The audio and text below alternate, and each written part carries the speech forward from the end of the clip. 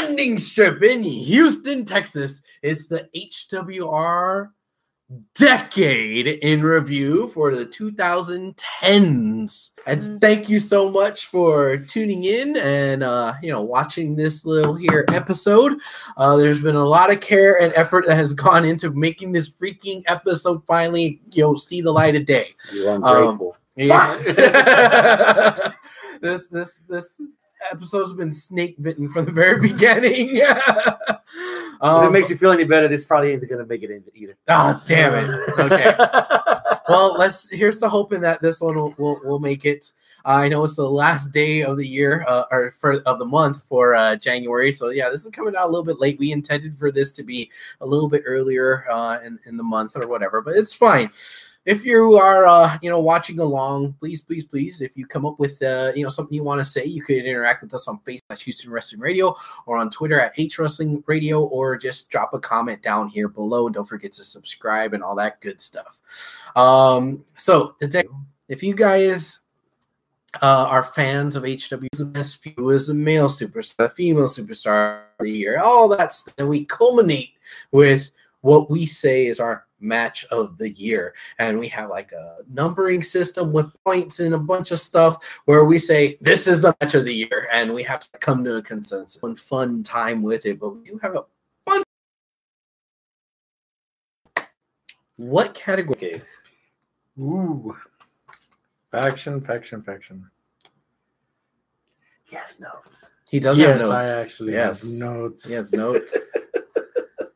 Actually, no, I say Bullet Club. Yes. Was it that obvious? Yeah. Yes. Oh, sorry. This is his answer. I'm sorry. You already said it. Yes, it was obvious. Yeah. They were the ones that, in a weird way, brought wrestling kind of back up into the mainstream, and for their stuff to not be sold on their companies like New Japan or WWE stuff. No, this one's sold. They started getting their merchandise into mainstream of go to a store, Hot Topic, which every freaking mall has. Yeah. And you get their shit there. So, there's not going to be a strong argument for anybody else as far as Faction of the Decade goes that compares to what you just said. Yeah. It transcended wrestling, went into the mainstream. Everybody was walking around with the Bullet Club shirt. There was more people walking around with Bullet Club shirts than I saw back at in like the 90s wearing fucking NWO shirts, So yeah, it was a big fucking deal. I mean, I can't even come up with any faction or whatever, but no, if we're talking about the entire decade, I'd have to say the Bullet Club. But I know that like some people are going to get picky about this and saying that, they were the full decade. So let's kind of throw this out here. You guys are a little bit better with the dates than I am. When did Bullet Club start? 2014, 2013. Sounds about right. We could still say because Finn was the leader first, and then he was there for about 2 years, and then AJ came in, stole his thunder. He was there for about a year and a half. Yeah. Then Kenny took his thunder, and he was there for at least 2.5 years, almost 3 years. And then Jay White. And now Jay White. Oh. So favorite. Yeah, I know, right? So it feels like it covers the whole decade, depending on what highs or lows or what you're looking. Oh, you made it clear your opinion, but you might have a lot of people out there that feel the way you do that. Yeah. Finn, AJ, Kenny. Yeah. The rest. So, the rest. Yeah. And the rest. Do you have anybody else that you would say would be Faction of the Decade, Chris? Or are you agreeing with us? That's my pick. That's your pick. But for argument's sake. Oh, because I have one for argument's sake. Go ahead. Go first then. You sure? I'm going with the Cliff Notes, bro. Okay. Go for it. Not filling this gap.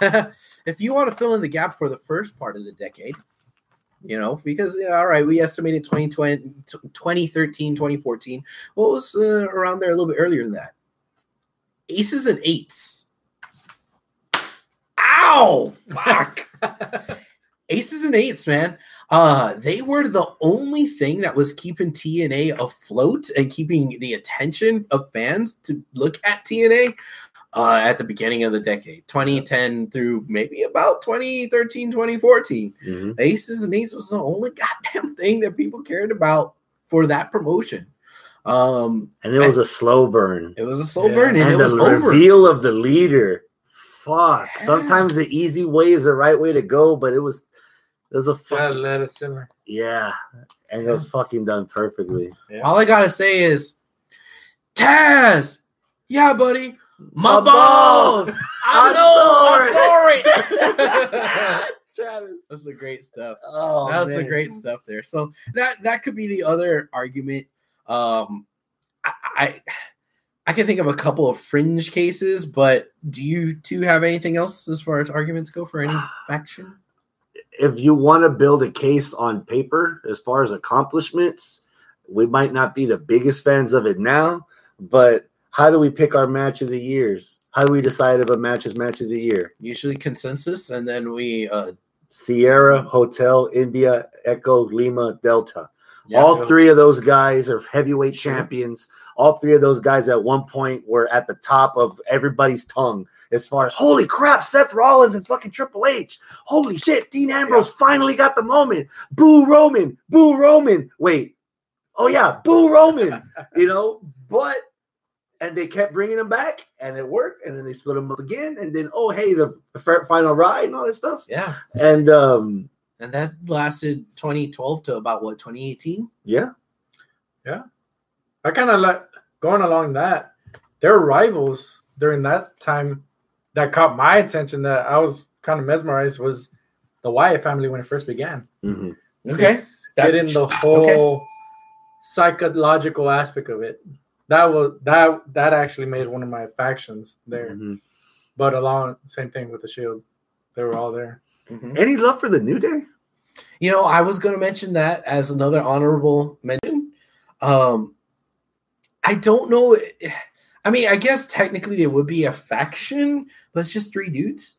So I don't know. Is that more of a tag team? Then again, the Shield is the same thing. Yeah, that's true too. Hogan, Hall, and Nash. If you break it down to the bare bones of beginning, Yeah. I mean, I guess so. I mean, you got to show some love to the New Day because they've been over this entire time that they've been together. They came together, I want to say 2016. Oh, hell nah. 14? 2014. Okay, bro, so that's they were heels for at least 2 years, and then they became faces for about 2.5. It wasn't 2 years that they were heels. It was less than that. Oh no, it was more. It was sure. more. Yeah. Yeah. It was around that title run with Seth. Yeah. Okay. Yeah, when Seth was heel and New Days were yeah. That's right. Yeah, it's true. And we all love the New Day. I love me some New Day. So yeah. You know what? You have to make an argument for that. Man, if only there was more time in the decade. Someone that could a group that could really make noise. Oh, yeah, I know where you're going with this. Undisputed. Yeah, Undisputed era. Fucking Undisputed. I mean, they might not all have the resume here, but that goes back to why do we like Undisputed? Fucking Adam Cole, baby, and Ring of Honor, rough shot, and he's not even in his 30s yet. Kyle O'Reilly, another former heavyweight champion, Ring of Honor. Bobby Fish, those two Red Dragon tag champions. Roddy, he's got his resume in Ring of Honor also. So there's established guys. So when you bring them into an audience that is tired of the PG overproduced crap, where the loser gets dog food, and then you get you get NXT and Undisputed Era, which in the beginning I said it on this show. I thought the name was retarded. 6 months later, I'm doing the fucking hand gestures and all this shit and traveling to fucking takeovers because they're taking my money. Yeah. So I mean, if they would have had another, I'd say 2 years, I would think they could possibly rival Bullet Club, which oddly enough, Adam Cole's another member. He was a leader of Bullet Club for a cup of coffee, right? Yeah. Even going at that, just having the legacy of Adam Cole, his original faction, I believe, is still intact. The name is still being used. You come out of the Kingdom. Yeah. Yeah. Up until very recently. Because now that Taven's kind of babyface again and Vincent's like trying to kill him and all that other stuff.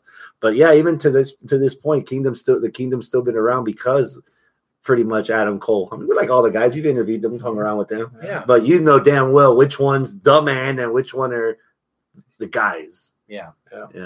So yeah, a couple more years, you can make a pretty good argument Undisputed against the Bullet Club. Yeah. Those were my honorable mentions. Actually, surprising. I was not expecting you took aces and eights, and I was gonna show them some shine too. Sorry, not at all, because it's easy for casual guys. You know, most of our old episodes back when the day we first started, 90% of our coverage was purely WWE.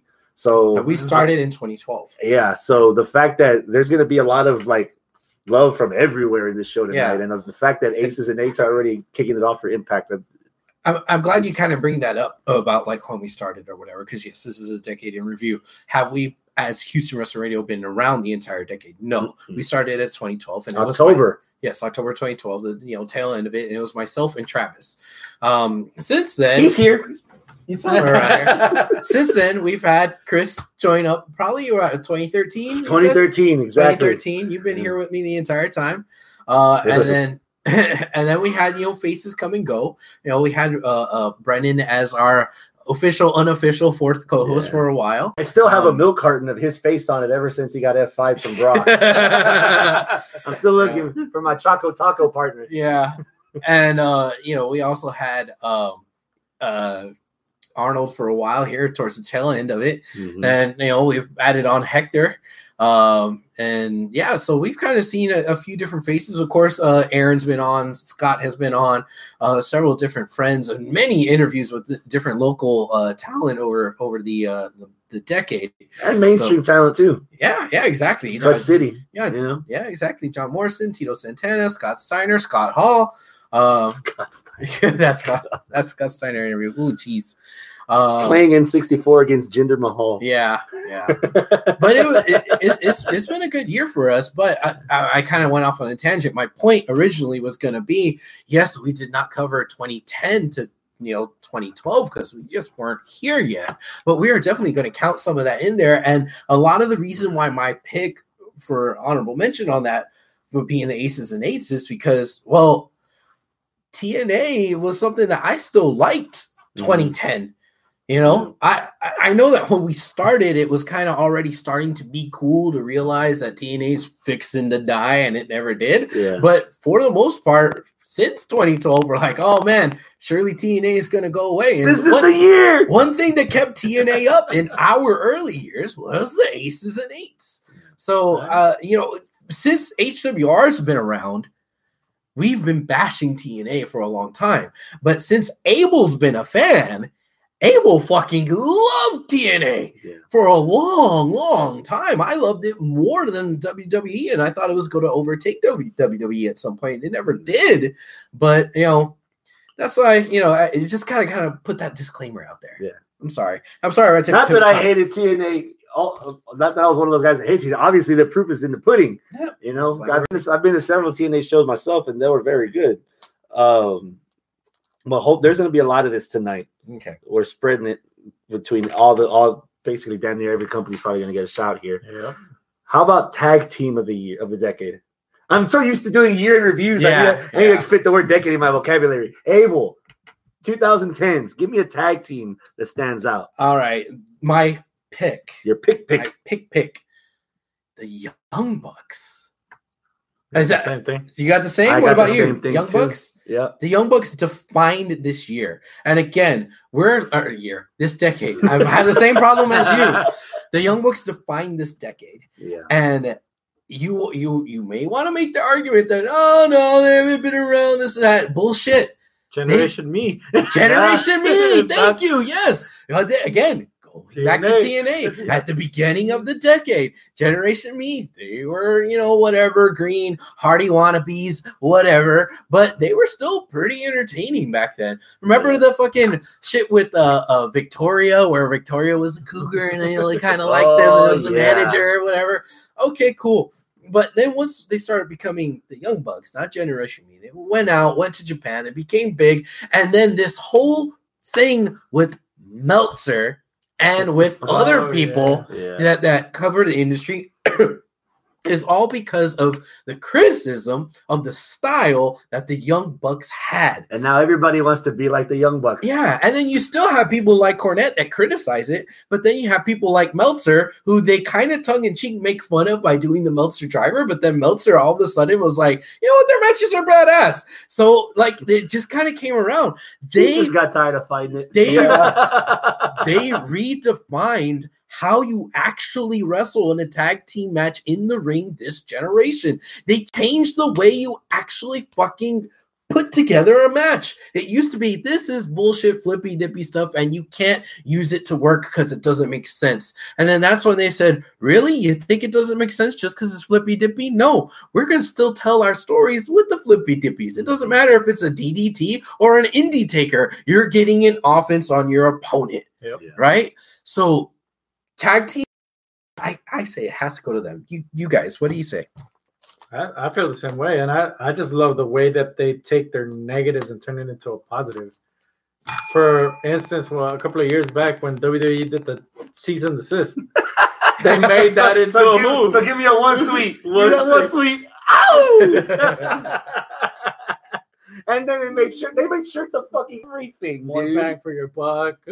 Yeah, man, they created a lot of stuff. You want to talk about the Bullet Club and Hot Topic and all that? They were the forefront of that. Was because of the Bucks, exactly. And of course, towards the end of the decade, they're a part of the fucking new federation that's out there as the Elite, and they created All Elite Wrestling along with Cody. So there is so much shit that goes along with the Young Bucks that. All from 2010 to the end of 2019, there is something with the Young Bucks in this decade that's so significant. Chris, I'm sorry. I started talking again. No, you're fine. We all agree, again, unanimously, Young Bucks is the team. Can you make an argument for another team? Here's a weird one. Going back to Undisputed Era, O'Reilly and Fish. Red Dragon, baby. That's exactly on my. And I have them. At first, I wrote them down as Undisputed Era because that's how they're known now. Yeah.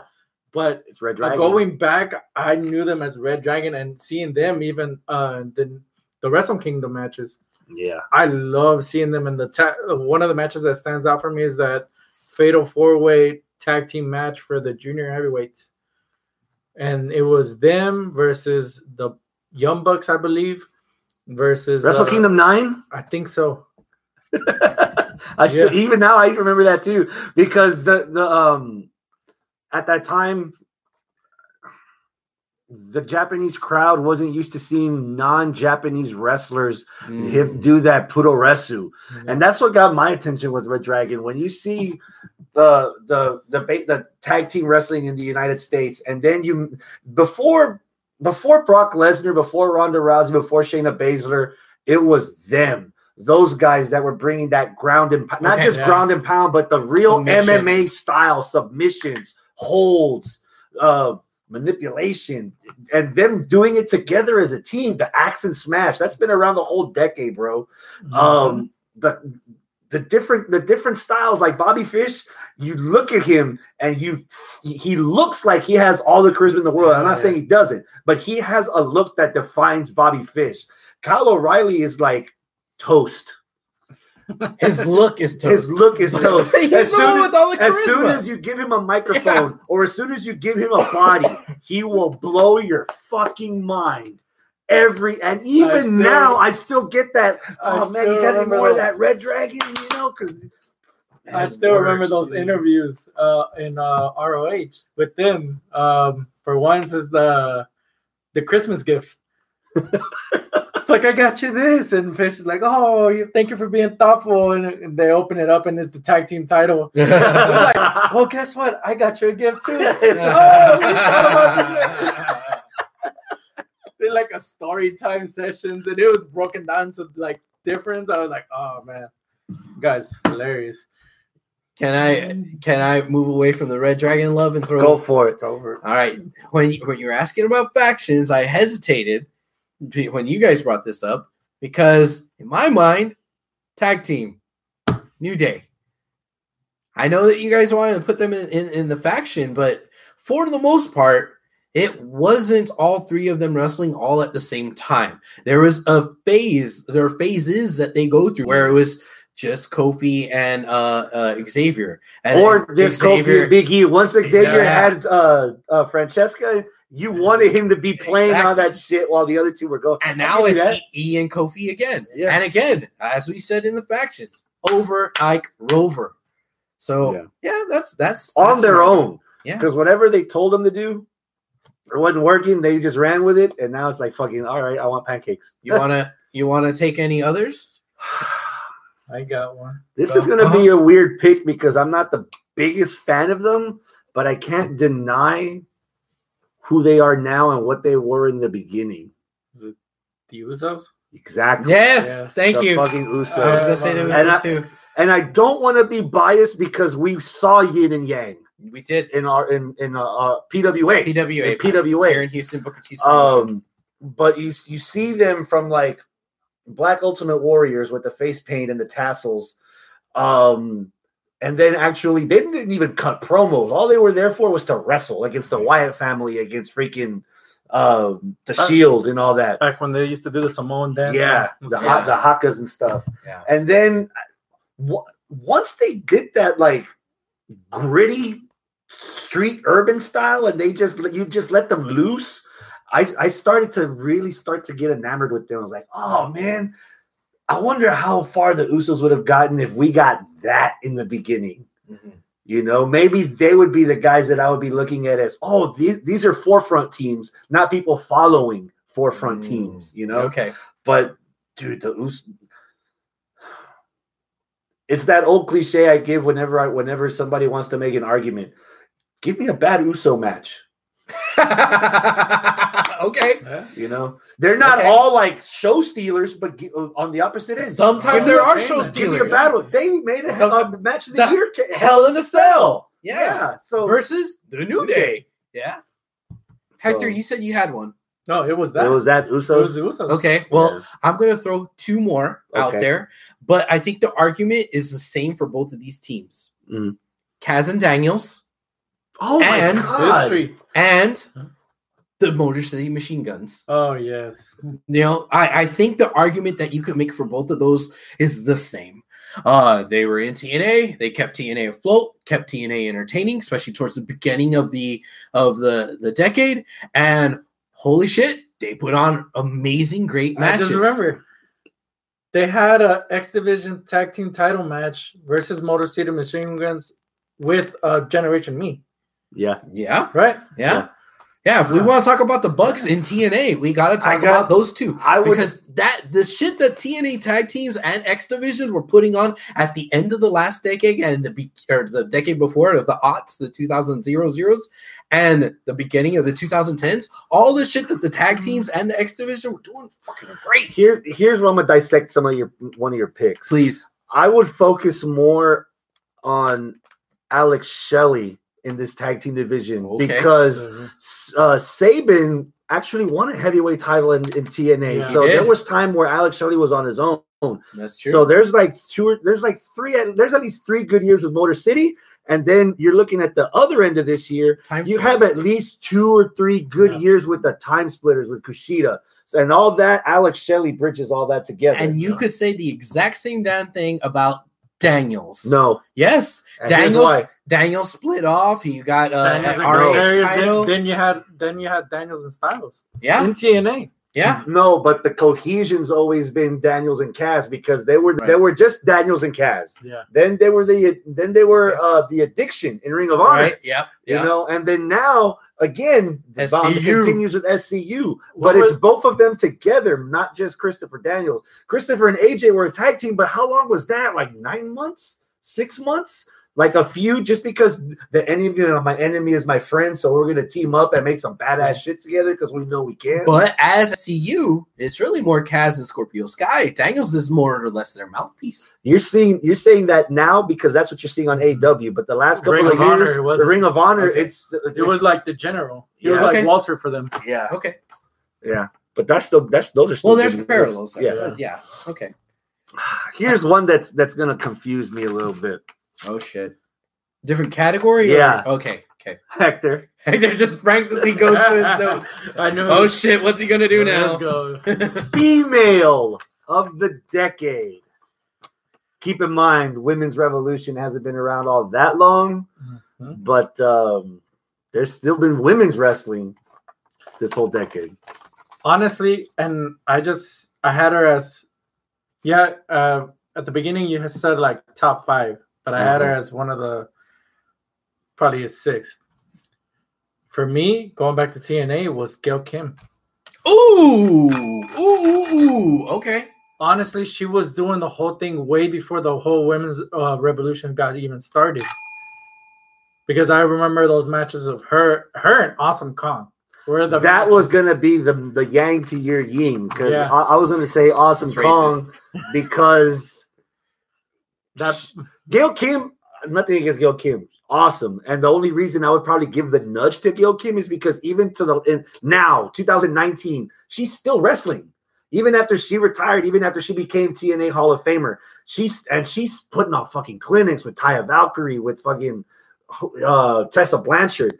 So she don't look like she lost a step. But Kong has gotten more exposure than Gail Kim. And that's where I was giving Kong like a puncher's chance. Okay. Because people were watching wrestling a lot for 2 reasons. 1, women's revolution, evolution, whatever you want to call it. Yeah. 2, the popularity of mainstream, of wrestling in mainstream. So when people are when there's like 15 million people in the country that have Netflix and they decide, hey, what's this Glow documentary? Yeah. Who's that? She looks familiar. Oh, that's awesome. She's still. Oh, let me Google, let me YouTube, let me watch some of that. Oh, now she's in AEW. Oh, let me give me some of that. So that's where I'm trying to balance Awesome Kong and Gail Kim. She had a blip in 2019, again, and she had and AEW, right? Yeah. I mean, she was MIA for about 2 years. And that was personal reasons. She had another stint in WWE around 2016, I'd say, or 2015. A Rumble appearance, I think. Yeah, but that was it. And then before that, it was all the TNA stuff. Mm-hmm. Gail Kim, she hasn't had that much exposure. Yes, she's been wrestling throughout the decade, but after her TNA, where can you actually find all these matches you're talking about with Gail Kim? I don't know. And that's what makes this decade really weird, because it's almost a tale of 2 decades when it comes to the women. Mm-hmm. So do you want to pick somebody from the first half of the decade? If you do, you have to go with Kong or Kim. Yeah. Right? But if you go to the last half of the decade, you have to go with Becky or Charlotte. Mm-hmm. One of those 2. And I am just gonna be selfish and give the nudge to Becky because I like Becky more than I like Charlotte. I understand that Charlotte's more decorated and has been more consistent because Charlotte's stuff in NXT started before Becky's stuff, and Becky's stuff in NXT was a little weak, for some times, where Charlotte was going strong the whole way through that entire 6 years through. Right, so I could see people making arguments for Charlotte being it, but I like Becky better. I have to make an argument for somebody else, and I'm hoping that the food's low enough in my mouth that it doesn't come back to get me. I think I know where you're going. Again, the other thing about popularity and wrestling mainstream and popularity. This reminds me of the season that the Indianapolis Colts went 0-16, and I wanted to put Peyton Manning as their MVP because if he was there, they wouldn't have been 0-16, kind of as a derogatory kind of way. I'd have to say the Bella Twins. Oh! What? Now, I know. I warned you guys, but hear me out. Okay. More so Nikki. She was the main woman. Championship. She was the one that had the gimmick with her sister as the twin running in. She was the one that got Total Divas on the people. They brought her back after they got rid of him because he wanted this show about wrestling women, and they wanted those 2 twins to be the head of it. And now, and she did bridge the gap between that first half and that second half of the decade. And most of the women's evolution is because of them, but in spite of them, because they were having matches or they were being booked to have 3-minute matches, and we wanted to see something different because we knew it existed, And again, we go to wrestling shows a lot. Yeah. We go to WWE shows. How many girls are there wearing Brie Mode There was a lot. You know, the fearless Nikki shit. Yeah, I'm not. I warned y'all. As this isn't a pick that I'm proud of, but if we're giving the devil their due, being unbiased, you have to look at least Nikki Bella. You have to look at her at her contribution to where wrestling now is accepted. By everybody. Okay. So I agree. So what I thought you were going to make me puke with is, and this is actually less gag worthy. After that, after that, I thought you were going to go with a Bayley or Sasha. Now, I think if they had been booked just as strong as Charlotte and Becky on the tail end, like 2017, 18, 19, as they were 2016, 15, then it'd be really hard to pick between any four of the horsewomen of WWE. But I think that right now, at the end of the semester, at the end of the decade, it's clear who's at the top of the class. It's Charlotte and it's Becky. It's not Sasha and Bayley. Again, looking at 1 year out of an entire 10-year span is somewhat unforgivable. But if you look at least all those five, it's like all four of those women were here. And then these two dropped off, and then the other two just stayed up, you know? Went higher. Or went higher. Charlotte went higher. Charlotte, as you know, the NXT experiment, they wanted to not use her, not to bring on the Flair brand, just have her build on her own. Yeah. So she went to Raw, my daddy. But then Becky she broke out. Yeah. You know, we didn't see it coming. Yeah. But I'm gonna stick to my guns and say Nikki, man. Okay. And you look like you just saw a ghost. I'm gonna stick to my guns and say Becky. Now I want to throw one out there that you can't make a strong argument for because this is a decade argument, but Tessa? That's tail end of the decade. Very tail end. That's very tail end. That might be an argument for the 2020s. That's at least 2 years. Yeah. That's 2, maybe 3 years. That's pushing it. Yeah. Yeah, I mean, we saw her fucking first match in 2017, or her second to first match in 2017. So yeah, are we good with women, guys? Anything else? I'm good. All right.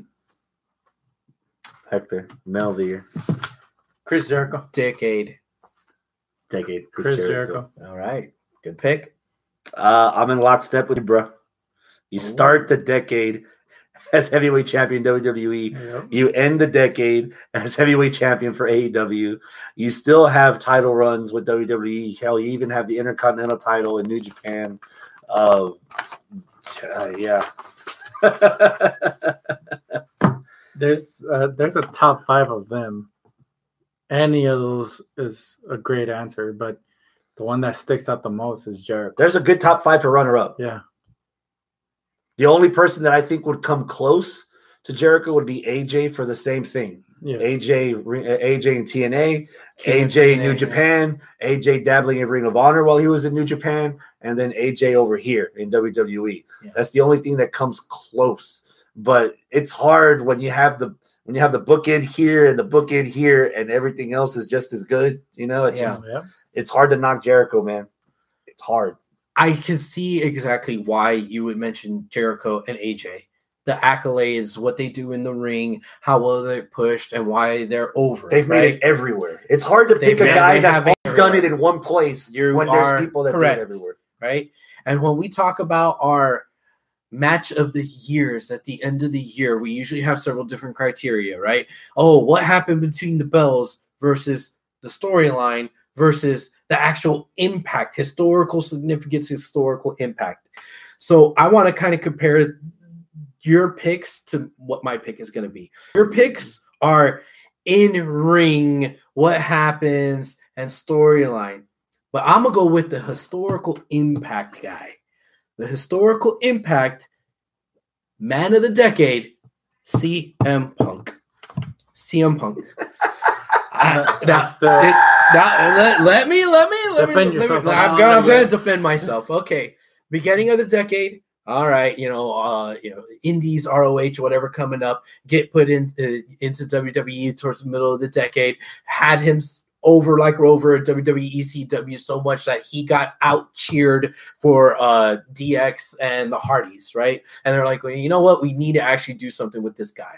Then we had Summer of Punk, and then the 2 or 3 years after Summer of Punk, and then when he left in the last portion of the decade, last half of the decade, it was like 2016, 2017. Hell no, he left in 2013, Mania 30. Yeah. He was supposed to WrestleMania 30, and now we're at Mania 36. So okay, all right, so it's almost 7 years. So I might be off. That's why I might be off CM Punk. I might be off on my estimation, but stick your whole head out of that guillotine.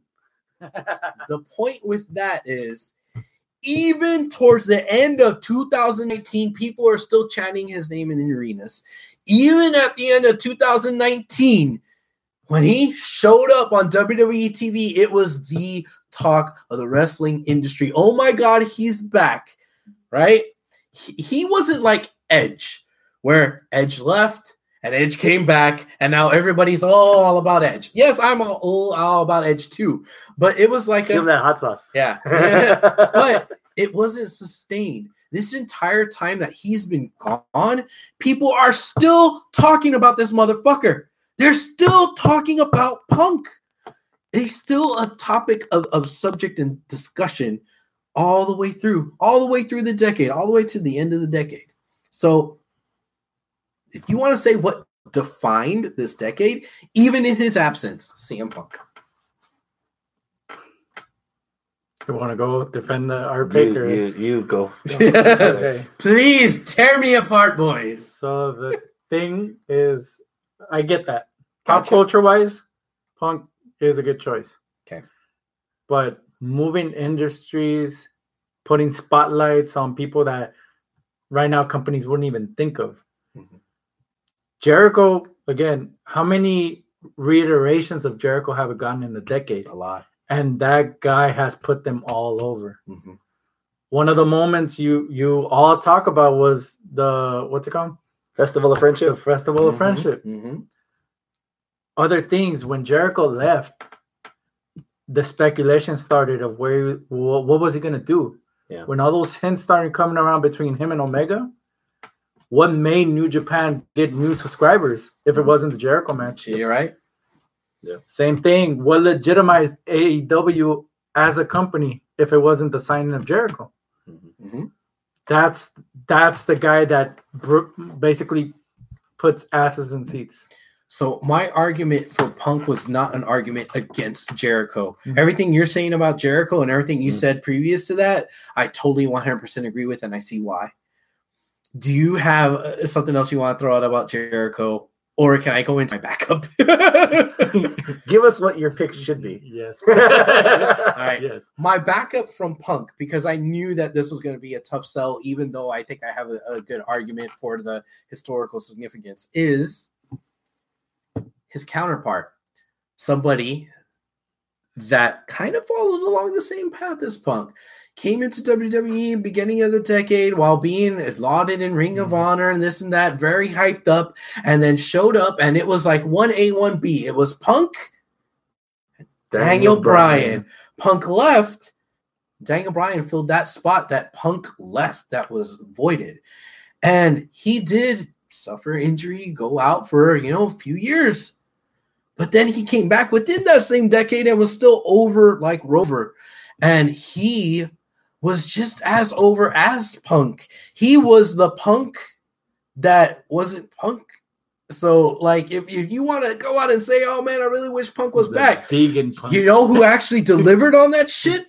Daniel Bryan. He actually delivered on it. He left. Sure, people weren't chanting Daniel Bryan when he was gone, but they were chanting yes. They were chanting no. They still remembered him. And so when they came back, that good feeling that we got about Edge, that good fuzzy feeling we got about Edge that was blindsiding us, we got that about Daniel Bryan within the same decade. So D. Bryan was my backup in case I got, poo-pooed on for Punk. Which you did. Okay. Fine. Daniel Bryan. Kenny Omega. Okay. Let's talk about yourself. Let's talk about Kenny Omega for a little bit. All right. This guy reminds me of Chris Jericho. Yes. Because Chris Jericho, in his resume, went from a cruiserweight in WCW, cruiserweight champion, putting badass matches with Rey Mysterio, Dean Malenko, Psychosis, Eddie Guerrero. Then he bulked up a little bit. First undisputed champion. Started having badass matches with Steve Austin and The Rock and Kurt Angle. Kenny Omega was fucking in the indies as the video game guy, the Hadouken guy, the Mega Man, the Omega Man, you know? And then he goes into ring in the New Japan, and he's killing fools in the freaking junior heavyweight division. All because of a broom. Yeah, and he became a cleaner. And then what happens? He stepped up his game a little bit, took over Bullet Club. Now he started swimming with the big sharks, Tanahashi, Okada. And what happened? He wins the heavyweight championship in one of the. We'll get there in a little bit, but Omega won a heavyweight championship there, solidified his group. I dare argue that the Bullet Club was at its most popular with Kenny Omega. I would agree. And then he went back to his bromance, and the bromance took off. The bromance took off, and then another pillar in that. We need to solidify AEW. That's one of our pillars right there, Kenny Omega. And now he's not a pillar in the sense that he's a champion, has a great record, and he's had all these title matches in AEW. But he's a pillar because he's part of the founders. Of these. On the business end, he's a pillar of that company. Which, whenever you talk about, driving force, what is it that brought AEW up? What is it that got us to where we are now? Out of those four pillars, one of them is Kenny Omega. So there is an argument to be made for him. You know who else there's an argument to be made for? Cody. There is an argument there. If you want to talk about the entire decade, he was wrestling this entire time. He was, in the group with Randy Orton and Ted DiBiase Jr. That was last decade, though. Yeah. No, that was within this decade. It was WrestleMania 25. Yeah, it was last decade. No, it wasn't. It might be 26. Or 27. Yeah, you're right. Oh, wait. He had WrestleMania 26. He had a handicap match against Randy. Yeah, I remember one of the first matches that my then girlfriend, now wife, saw was an episode of SmackDown of Randy Orton versus Cody in a no-holds-barred match. And that was the match that hooked her, to be honest. And I got with her in 2011.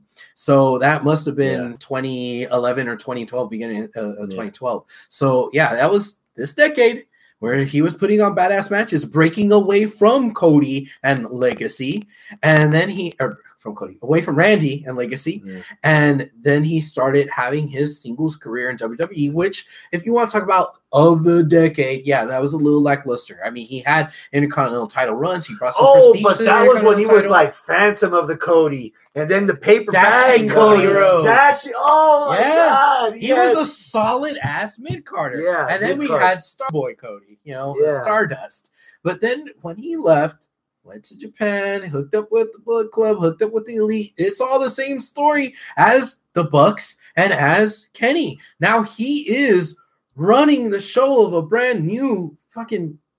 Yeah, this is going to be our fucking card this is our race card that we're going to go to every time. AEW, you're starting AEW in this decade. Not even that. But he's part of that. Not even that. You forgot that part in the middle where Cody was ROH heavyweight champion. Took it from freaking Christopher Daniels and NWA World Heavyweight Champion. There is an argument to be made for Cody. And if you're going to be talking about Cody, you can't not mention his dad and his brother, because he's creating this whole family thing, right? But it's based off of the fact that he was, over in NXT when, not in NXT, but he's in Performance Center when his dad was in Performance Center, and his career crossed paths, but never really did with his brother. But they always tried to. Last half of the fucking decade, it was trying to get him and Dustin together, and they finally got together. And what did it produce? A match of the year candidate for us. So that was some really good shit, really good storytelling. So he was relevant the entire decade. They got actually a match of the year for last year. Yeah. wrestling server. I know you have one more, Hector. I got 2 more at least. Oh, okay. Unless he jumps the gun on one. I probably will, but I'm the Orientic guy. Orientic? Orientic? Is that a word? Why you made it? Arigato gozaimasu. So, ese pinche chinito.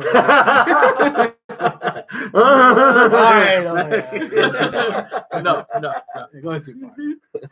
So going to the promotion I usually come here and talk about, which is New Japan, I gotta put Okada in there. Yes, sir. Okada.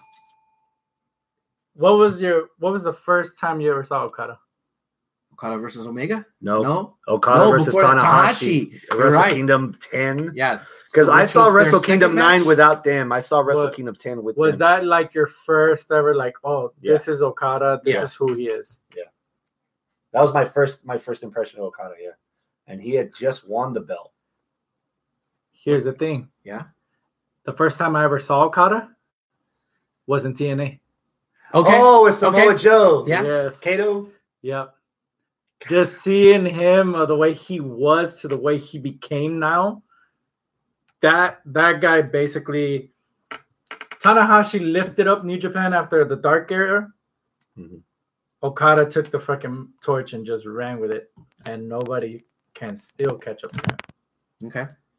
So just with that of him carrying the company by himself and making everybody there kind of more interactive with the stories and make it more meaningful with the matches, that guy deserves to be part of that. Yes. Part of that list. I agree. If you want to talk about the popularity of New Japan in Japan, not necessarily the popularity of New Japan here, because the popularity of New Japan here is all based off of the Bullet Club. But the popularity of New Japan in Japan is largely due to Okada. Not now. I think I don't use that argument. Okay. Okada here in the States. Go back in those HD net days when Ring of Honor would air shows. Remember Nakamura versus Strong from Survivor Series? We saw Nakamura versus Strong on Ring of Honor television. Yeah. The pops that Okada was getting on Ring of Honor television in the United States. G1 Supercard, Okada in Madison Square Garden. I agree. Getting the pop that he was getting. The shows that they've been having here in the States. G1 in Dallas. But that's it's not a Japanese only thing. No, I'm not saying it's Japanese only. That's not my point. My point was in Japan they like him first, instead of liking the Bullet Club. Yeah. Over here we like the Bullet Club first, and then that's what hooked us onto Okada. I agree. So in Japan, he's the guy. Yeah. So which is not a shameful thing to say. That's a really good thing for him, because they're the ones that help merge it together. It's like, one side of the aisle is for the bride, one side of the aisle is for the groom. I'm here for the groom, but I like my new in-laws. That's kind of how I would think it's going, Well, you were there, all in. Yeah. What was the match that the biggest pop happened if it wasn't Marty versus Okada? Yeah. At 205 and he broke his fingers. Yeah. Anyone else? Brock. Yeah, I knew somebody was gonna go there. I knew somebody was gonna go there. And my one, what's gonna be carved on my tombstone, right? What's that? Quality over quantity. He hasn't been put through the meat grinder like everyone else in WWE to where you can pinpoint the stuff that he does that stands out. Suplex City. Mm-hmm. Whoever thought that Brock Lesnar would kill CILL John Cena the way Lesnar did? He ended the fucking streak. Mm-hmm. And then he became the champ forever at the end of the decade. You could never get the title off of him. What year did he come back? It was WrestleMania 29, right? With Triple H. And that was 2000. No, he came back 13? In 2008. 2012. No, he came back in 2011 SummerSlam for Triple H, and then the rematch at WrestleMania 29. Oh, that was when we had the Kimura Fest. And then, and the WrestleMania was a rematch, and then the rubber match was the next month at Extreme Rules in the cage, and that's where Lesnar murdered him. And then he went away for a little bit, and then came back. Then we got Punk. Then it was Punk at SummerSlam. Yeah. Then after that, it was Suplex. It was WrestleMania with Taker. And then after that was Suplex City with Cena. Mm-hmm. And then after that. So we're talking about like 2014 on is 2013. After Suplex City. Well, 14. So 14 was the Lesnar, 14 was the streak in Suplex City. The Lesnar we knew before Suplex City was kind of like, okay, whatever Lesnar, other than the ending of the streak. But like the Lesnar we know now, the absentee father who's the champion Lesnar that we know now has been going on since 2013. Yeah. Fucking hell. 2012. Fucking hell. And the reason we cared this time was because of him being former UFC champion. Yeah. Oh, he legitimized UFC. Now he's going to come back and bring realism to WWE. And he's busting people open. He's killing people with suplexes. And he's still going. He is one of the only guys in there, along with Styles, was saying that they held New Japan belt. True. And Nakamura. Heavyweight.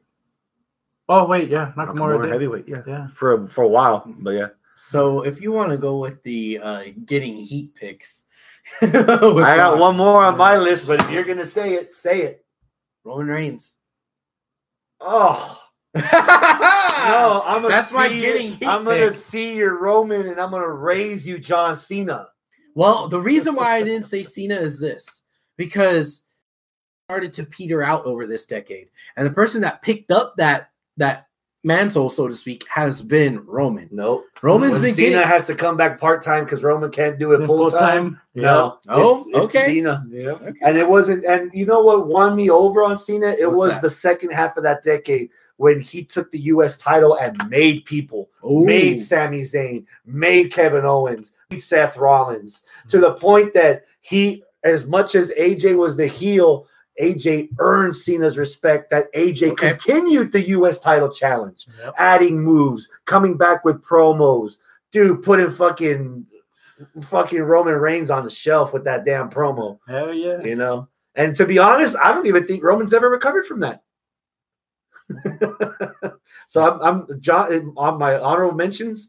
Like, there's a definite number one, and then there's like a 5-man rumble to take the next 5 spots. And Cena's in it. Cena's definitely in it. Okay. Again, you talk about, oh man, wrestler of the year, CM Punk, because you never forget about him. How many times on this very show do you say, LOL, Cena wins?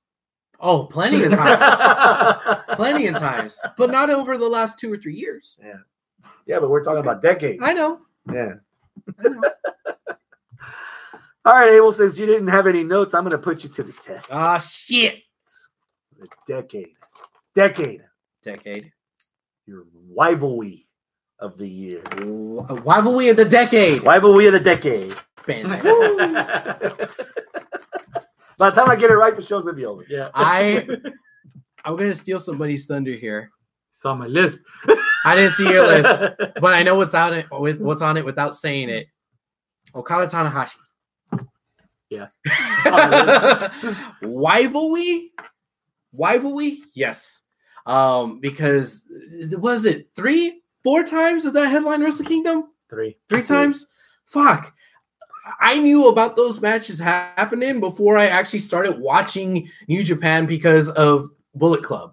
And even when I did start watching New Japan because of Bullet Club, it's like, hi, these guys are still fighting? You know, and remember when we had on Jaime Martinez? He came over here and broke it down for us. It's like Japanese John Cena versus Japanese Randy Orton. Yeah. That's all you got to know. This feud is going on this entire time, and it's just blowing up Japan because it's just that damn good of a feud. So it was like, oh, okay. And then when I finally dipped my toes in it, saw what was going on, I'm like, yeah. Now, there may not have been more matches at Wrestle Kingdom after that, but there's still enough storyline and care that New Japan puts into what happens in their promotion that they still reference it. There's nods. There's this and that. All that. So it's still kind of team together. There's still waves of that feud that like happens. I'm not gonna fight that pick at all. Okay. That's your personal pick. I'm gonna respect it. Well, I don't know if it's my personal. This is the pick, but you put me on the spot. But when we're talking about significance, okay. I didn't sign up to New Japan because of Okada Tanahashi. I didn't go to G1 Climax because of Okada Tanahashi. I'm not trying to go to Japan for Okada Tanahashi. It's Okada Omega. Yeah. Where number 1 was up here, and then number 2 is up here, and then number 3 is up here, and then fucking number 4's up there. It broke Meltzer's rating scale. Yeah. It got the New Japan subscribers went from it to because of those guys. Okay. I respect friends like fucking Andrew Williams. That was my first injection of New Japan was Okada Tanahashi, but that didn't make me go spend money on them. Okay. It was Okada Omega that opened my eyes. It felt like I've been watching black and white WWE for the past life, and all of a sudden it's like HD. Yeah. It's like there's other worlds besides this big fat universe here. Let me go get my passport and travel them all. Yeah. You know, and now, and I say this in jest. I watched Impact, traveled a couple of shows, but because of the difference, because of the different aura, because of the different style, because of the different presence of New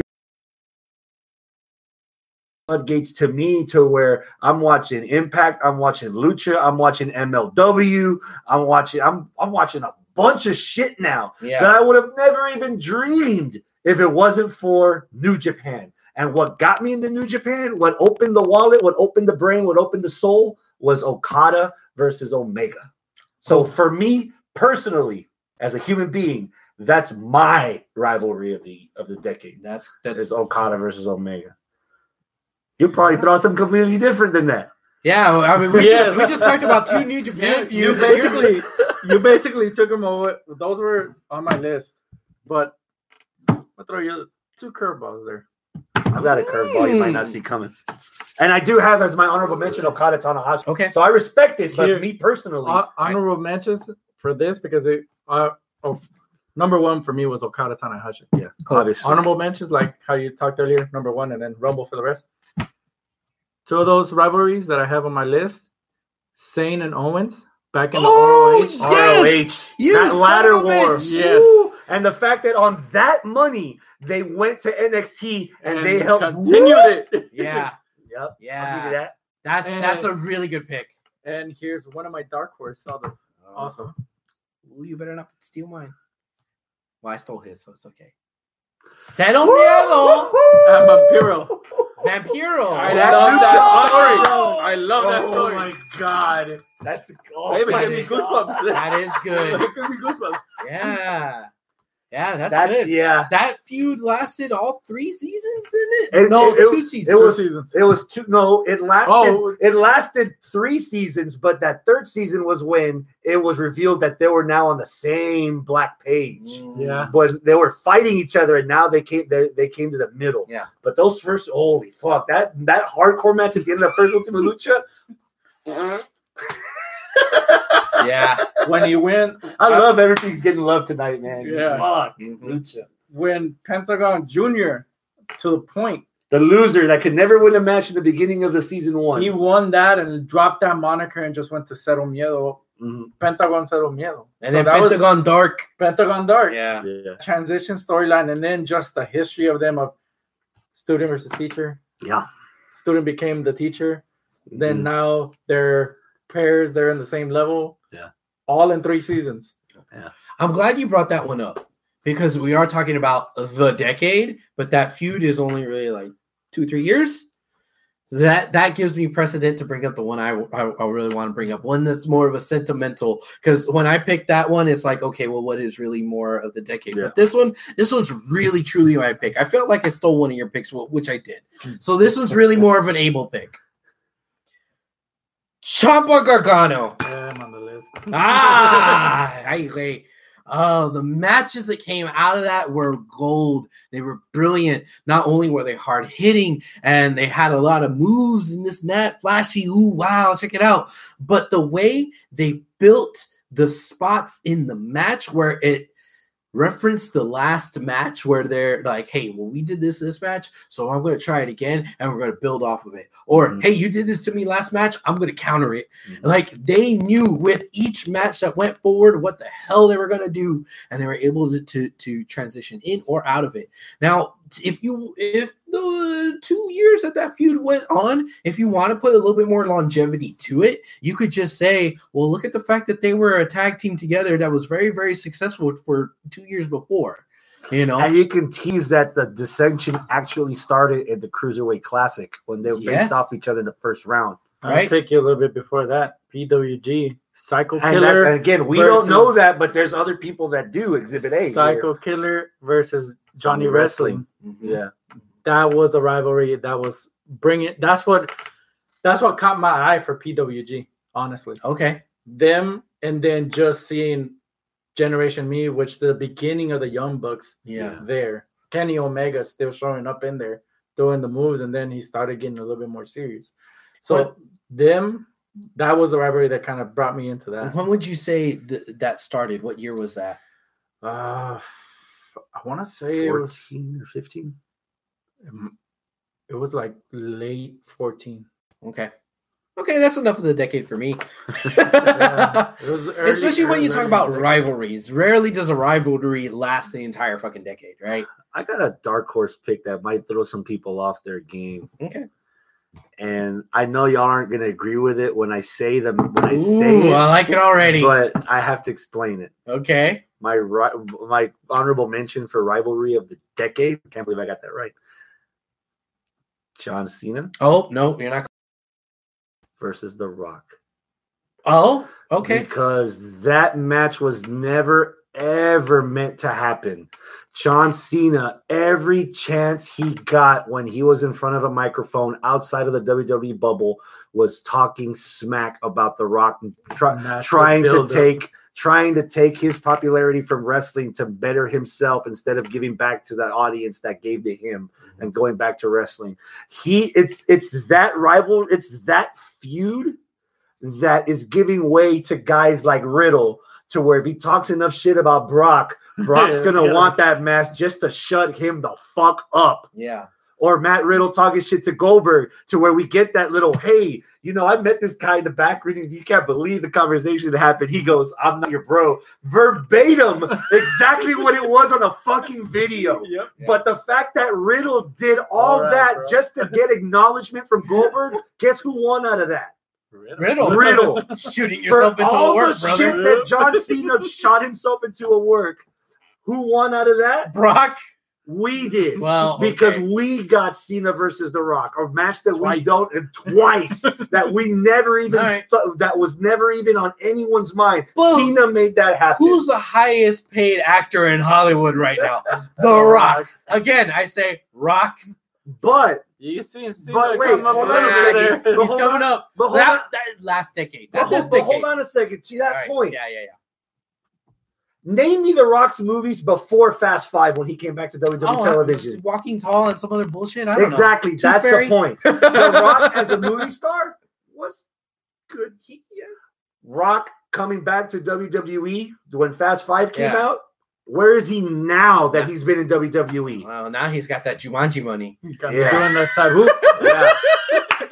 When The Rock calls John Cena a big fat bowl of Fruity Pebbles, and 30 days later, WWE has a contract with Fruity Pebbles. All right. So, The Rock versus John Cena is my dark horse for rivalry of the decade.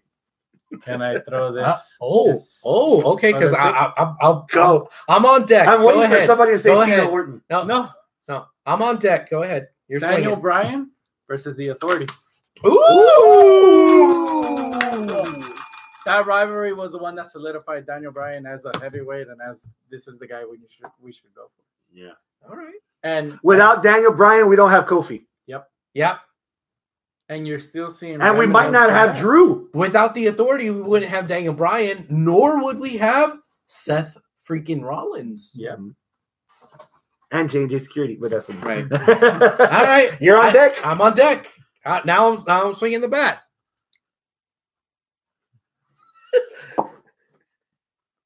That looks like Sasha versus Bayley. Oh shit! Yes, Sasha versus Bayley. I went there. It's still going on now because people are still saying, "Oh man, it was going to turn on the other, but they're best friends." But they were teasing this and that. This all started from the match that should have been a match of the year. I'm going back and saying we picked the wrong match of the year. It should have been match of the year. Bayley versus Sasha and Brooklyn. NXT TakeOver Brooklyn. I'm still fighting you that the Iron Woman match was better. Okay, that's okay. Because Sasha made Izzy cry. Now, we're talking about, you know what we're talking about? Women. 2 fucking matches there. That's which is better than the other, which should have been match of the year. It definitely should not have been Grave Consequences. So if we're talking 2 of the matches that should be match of the year of the same people, yes. Rivalry of the decade, Sasha versus Bayley. And that was in a 2-year time span?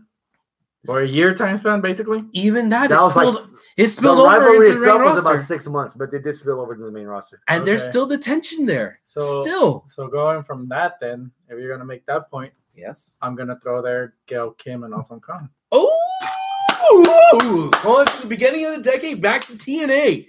Yeah. Yes. They had the rivalry was more than 3 matches, and they all made you say, what the hell's going on in TNA? Mm-hmm.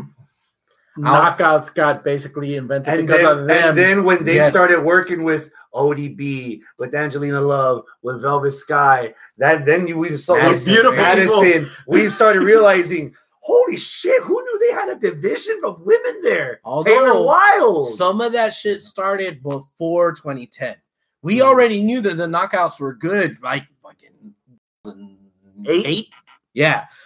But the reason why I would argue my pick over yours, it only is because that match at Brooklyn, whether you go with that one or the Iron Woman, whatever, that feud is what I think in earnest sparked Vince to say, you know what, we are going to go with this women's revolution. It wasn't because of Give Divas a Chance. Give Divas a Chance was going to Vince and saying, Daddy, please, Daddy, can we have this? No, when Daddy finally decided... When Daddy finally decided, them guys are good shit, was when he actually looked at it and said, "There might be on something. There might be made there." That's when he decided. He said, "You know what? I'll go ahead and give you what you want because I see it's going to benefit me." Which was that rivalry right there because it was just so fucking good. Keep talking. What's your event of the decade? Ooh, WrestleMania 30. WrestleMania right 30. There for anybody that can't see it. I think that there was one bad match on the card, which was Kane and DX against the Shield. The Shield, that just wasn't good. Everything else was decent, but there's 2 matches on the card. Well, maybe even a third, depending how you want to count it, that really fucking matter. So that being the 1.5, 2 matches with Daniel Bryan. Daniel Bryan versus Triple H at the beginning of the show. Daniel Bryan versus Batista and Randy Orton at the end of the show. We thought that, God damn it, we've been fighting the WWE for a year, telling them we need to push this guy. He needs to be the main event. He needs to have a one-on-one match for the title. That's it. But instead, he's going to fight Triple H? Okay, fine. Well, at least we got the yes movement to say, well, if he wins that, he goes on to Batista and Randy Orton? Fuck, there's no way that we're going to get what we want because WWE hasn't been giving us what we want for the entire year. They've been cock-teasing us. They're never going to give it to us, and then they fucking gave it to us. But the hand that giveth is also the hand that taketh away. That brings me to the other match that has super historical importance for the entire fucking decade, which is Brock versus Taker. A 21-year streak was broken by Brock Lesnar. You're not saying it right. Brock Lesnar. Thank you. That's why Randy loves me, because I can do it. Yeah. And that is what started this whole love affair with Brock. That's what started this whole fucking thing with Brock. That's the reason why we have the Universal title. That's why we have Suplex City. That's why we have MMA fighters actually in WWE now. Yes. This match is so fucking significant for Brock's career. It's also pretty significant for Taker's career. It's maybe not famous, but more infamous because there's a lot of people, myself being a big proponent of it, saying that this should have been Undertaker's last match. It wasn't. But it should have been. You still get people going back and debating this. You still have people pointing to this match saying that this is the reason why Taker should have left. This is the beginning of what happened with Brock. This all is surrounded there. This very, very super important. WrestleMania 30 is the most important show of the decade. Which Wrestle Kingdom are you voting? Show of the decade. Believe it or not, Wrestle Kingdom is one of the ones that fighting for the Rumble. Okay. We talk about NXT. We talk about their takeovers. Oh shit! I'm already getting erect. What NXT takeover has set the bar that yet NXT hasn't been able to overcome it since they did it? The first? Nope. No. I have NXT takeover New Orleans as the best event. New Orleans. Wow. Tell me the card. Remind me here. Give me some refreshers. So that's Ciampa Gargano for the title, right? No. Unsanctioned Gargano. No. Yeah. That started the whole thing. Beginning of it, NXT, the triple threat title match, tag team, Undisputed Era, Strong and Pete Dunne, and the Authors of Pain. If I will recall, that's where Strong went. Yeah, Strong turned on Dunne. That's right. Oh yeah, that was really good. The introduction of the North American title. Yes. The ladder match. Gargano Ciampa. Unsanctioned. You had Ember Moon with the showing off of Shayna Baszler. That's when she became the champion. Oh. And then for me, the one that I fucking loved, Almas versus Black. So that's top good. Down. Okay, that's good. Top down. That's really good. So consensus. My number one was WrestleMania 30. Okay. So I can't argue you. Okay. Much as I would like to, but I'm going to argue you because I have a takeover as I have two honorable mentions. Ooh, this is good. The first one, when you said what's the takeover that set the standard, it's Takeover Brooklyn 1 because I've grown up. I hate to say that word. I grew up watching Samoa Joe in the Impact Zone. I never saw Samoa Joe in front of 17,000 people. There's a lot of guys on that roster. Yeah. Once you went to Brooklyn, where was the NXT zone? Nah, all these other takeovers have been in big arenas around the even the Takeover London. So after Takeover Brooklyn 1, that set the bar of that. This was WrestleMania X7 for NXT. After X7, everyone was in stadiums because that's the new standard. Okay. So for me, that's a good argument. Tyler Breeze versus Jushin Thunder Liger. I was thinking that was going to get some love from you when you were saying takeovers. That's Sasha Bailey, right? Sasha Bailey was in that first takeover. I'm trying to remember because it's been a while. And again, a lot of these takeovers, they rifle everything now. It's like every takeover, 9 times out of 10. Fuck. Yeah. So it's hard because the takeovers tend to blur together because every one of them, for the most part, is fucking phenomenal. Was that Finn and Owens main event? The ladder match. No, ladder match was in Japan for the title. I didn't think that. No, the ladder. No, it was a regular one-on-one match in Japan. The rematch was the ladder. Yeah, it was Finn and Owens. Yeah. Can I make another argument for another honorable mention? Go. This is going to be very similar to my CM Punk argument. Oh no. Because it just means more. Bash at the beach. No. SummerSlam. No. All In. That's the other one on my honorable mentions. The reason why I would say that this is like a CM Punk type of argument is because it's more about the significance. It's rebellious. Well, yeah. But it's the significance of it. It's the fact that more of the story about it doesn't come out of what actually happened in the matches. It's more about the fact that they sold out their first event before they even became a promotion when they didn't think that they could do it. This was the testing to see if they could actually make All Elite Wrestling. All In was like, let's see if we can actually fucking do this. Oh, the guys from Bullet Club are going to put on their own pay-per-view. That's fucking stupid. No. What did they do? They sold it out just like that. Let's go all out. Make another one. Okay, let's see if we could really. All In was the very, very first of all that shit. And it was all because of Meltzer. These guys can't sell out their own arena. Yeah. Oh, bet 30 minutes later, we got a whole new fucking rival out of it. Yeah. And now we have a brand new promotion because of it. Because of that. Yeah. I don't remember the fucking matches. I remember thinking Omega versus Penta, first time ever. Nick Aldis lost. That's when Cody won the heavyweight title for the first time, and everybody cried.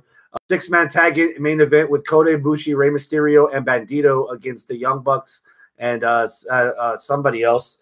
Ibushi, Bucks, Bandito. Ibushi and Bucks against Bandito, Rey, and Phoenix. And Phoenix. Yeah.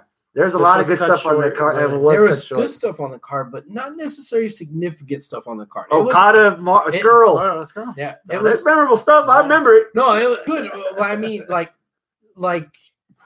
what I mean is that like this wasn't stuff that was having far-reaching effects. Like it was just like, hey, we have this good wrestler and that good wrestler. Let's put them on the card together. So it wasn't like significant as far as the matches go. But the fact that the show itself was significant, the fact that it happened. Okay. You got any more? I'm out. Since you pointed me out for Wrestle Kingdoms. Wrestle Kingdom 10. Okay.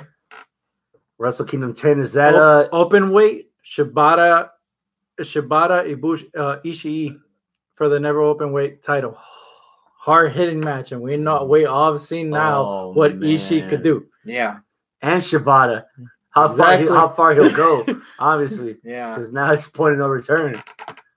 Junior tag, Red Dragon, Matt Sydal, Ricochet, Roppongi Vice, Young Bucks. Fuck. Was that Kenny Omega versus Kushida for the junior? Yep. Whoo! That I remember vividly because the commentary put over that Omega had shaved his arms the week before so that he could use his stubble as a weapon against fucking Kushida's face.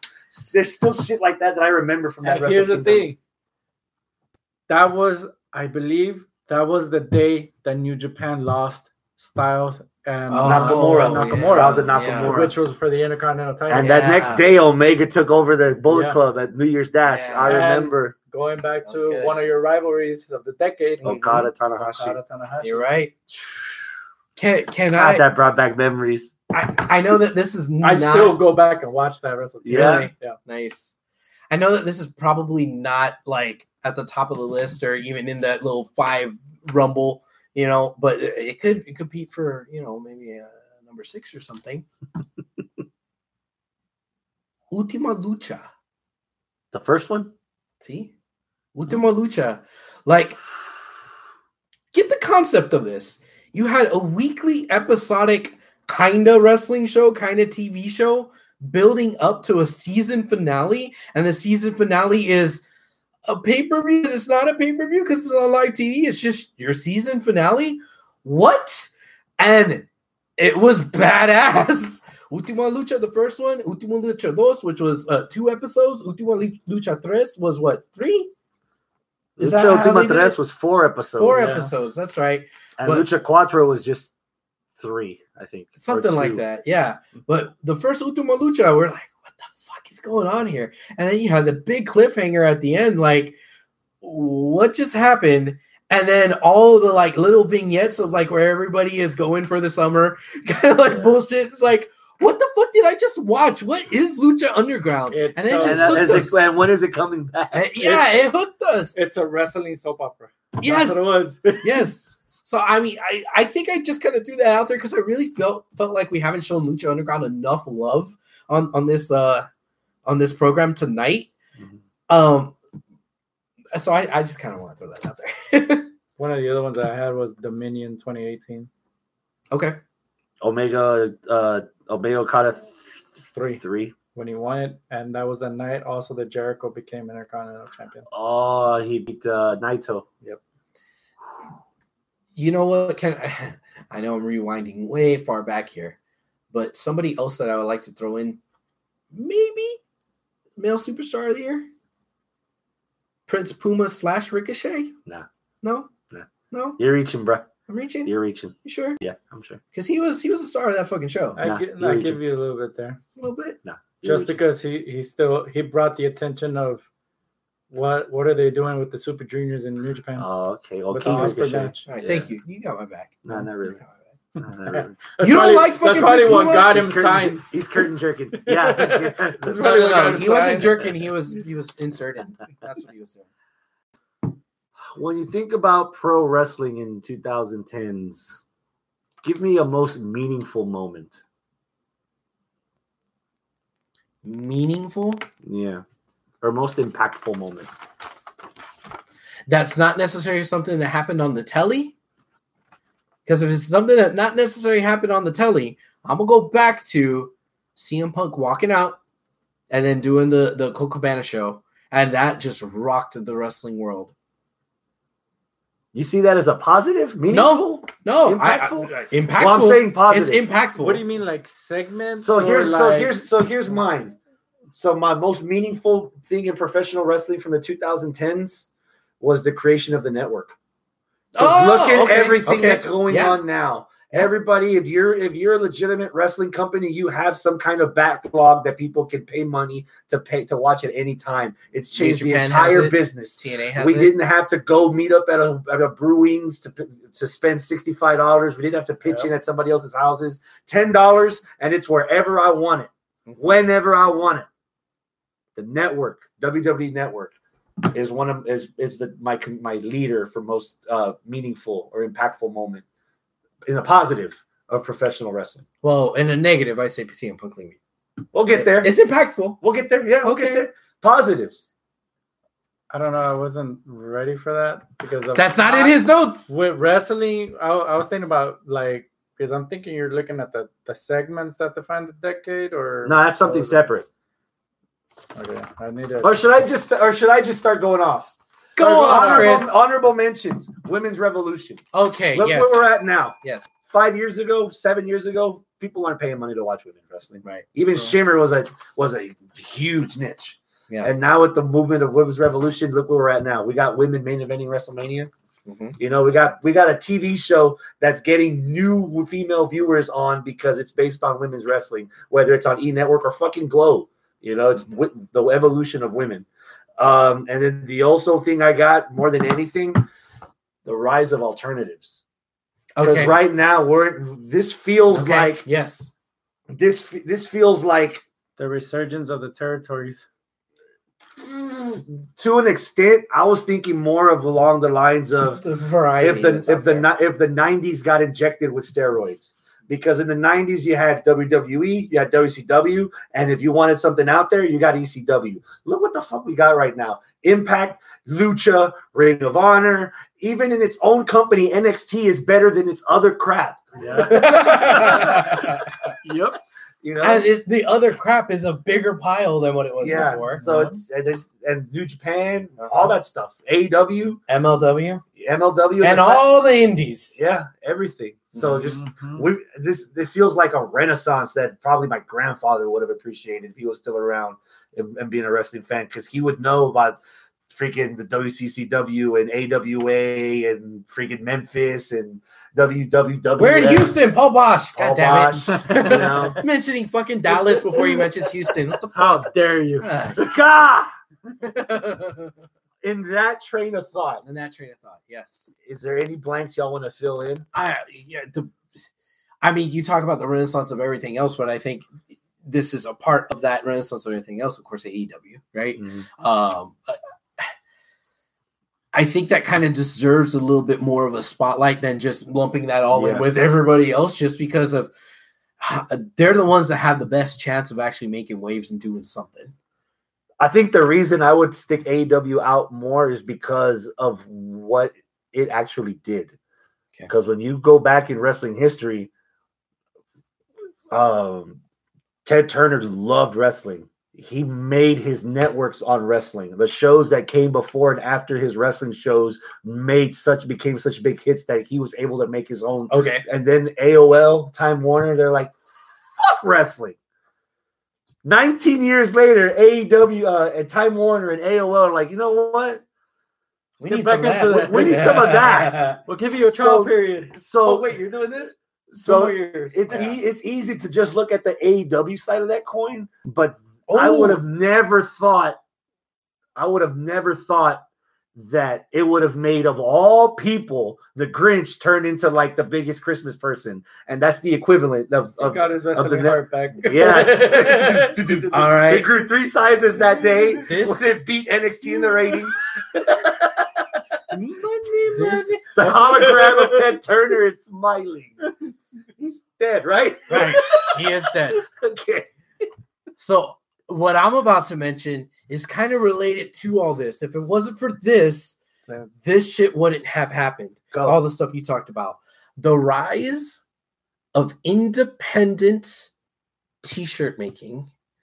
So pro wrestling tees and shit like that. If that wasn't around, guys like Colt Cabana, guys like Kenny Omega, people that are in the indies, Marty Scurll, whatever, whoever you want to bring up, even Bucks. The Bucks. They were the ones that cashed it. Yeah. Oh, we can multiply this. We can spread this out. They made so much fucking money off of their t-shirt sales that weren't WWEshop.com because they were on the indies that they were able to make enough money to make a fucking AEW or get enough money to where they could be like Joey Ryan and be like, you know what, WWE, I don't like your creative. I'm making enough money on the indies. Nah, I'm good, fam. And I'm just going to stay out on the indies. Bushi said no 4 times to WWE. Yeah. Naito 6? Yeah. So the t-shirt company, printing company on behalf of wrestler business has helped that front of it, help that renaissance of letting there be variety of other wrestling out there so much, because that's actual dollars in pockets, So yeah. So going into that, the biggest thing for me is fucking water. The partnerships that are going on now. How so? The partnerships between other promotions? Yes. Okay. Because WWE didn't want to play ball for so many years that the other companies were like, fuck it. If you don't want to play ball, I'll go ask this company, which they did. New Japan had a partnership with TNA in the beginning. Yeah. When I got to see Nakamura, Tanahashi, Okada, then they dropped that partnership, went to Ring of Honor. That's when we started seeing Red Dragon over there. Yes. Worlds Collide. All those partnerships. Then you had NWA followed suit. Yeah. That's how we got to see Liger live in person here in Houston. And it even got to the point that for one time, well, actually twice, WWE even tried it. Yeah. They brought Liger to NXT. They got Liger to NXT, and they literally made a trade with TNA so that Ric Flair can be in the Hall of Fame with the Four Horsemen. And in turn, Slammiversary 12, that was also in Dallas, Christian came out to debut the top moment in Impact history. Yeah. And partnerships, yeah, the partnerships there, because the outside of WWE, they started bringing up their own the titles. Like right now, Wrestle King. Well, I haven't actually seen it done recently, but Wrestle Kingdoms, they used to see the ROH being heavyweight title being defended there. In the WrestleMania in Japan. Same thing with the British heavyweight title. Rev Pro. So I have that as That's a good call out. I have another one. now that you got our juices flowing here. How about the invention of the Performance Center? Oh, like this is just so big that you almost don't see it. A Triple H creation. Yeah, the Performance Center / NXT, what it is, not the game show, right? Like WWE has a territory that's developmental, but is it really just another territory, another school like Booker T's ROW or the stuff up in Minnesota or like whatever? Or like Evolve. Yeah, like is it like that? WWE and Evolve. Is it like that? Maybe you could say all of these are preparatory schools or junior colleges, but the NXT, the Harvard, that's Harvard. That's a big time university. They know you're ready to go when you go to NXT. Not only are they training wrestlers, but they're also training commentators, video production assistants, producers, all kinds of stuff, road agents. Yep. You go there to do that. I mean, and we know that's true because look at our friend Alex Del Barrio.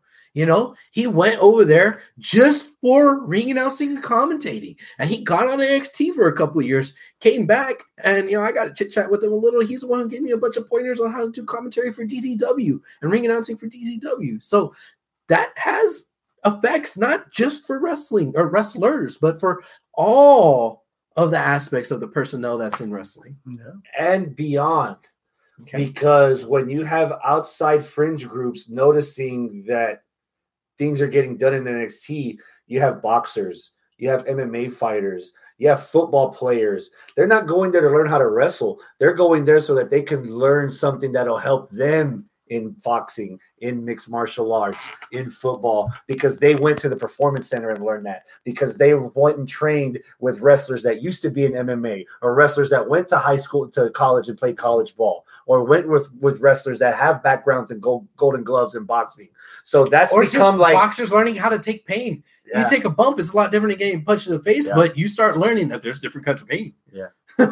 So going after that, I might just take the carpet right under that. Ooh, okay. Because as much as we want to say the creation of the Performance Center, originally New Japan had that years ago. In the dojo. The dojo. Yeah. Okay. They created their own stars.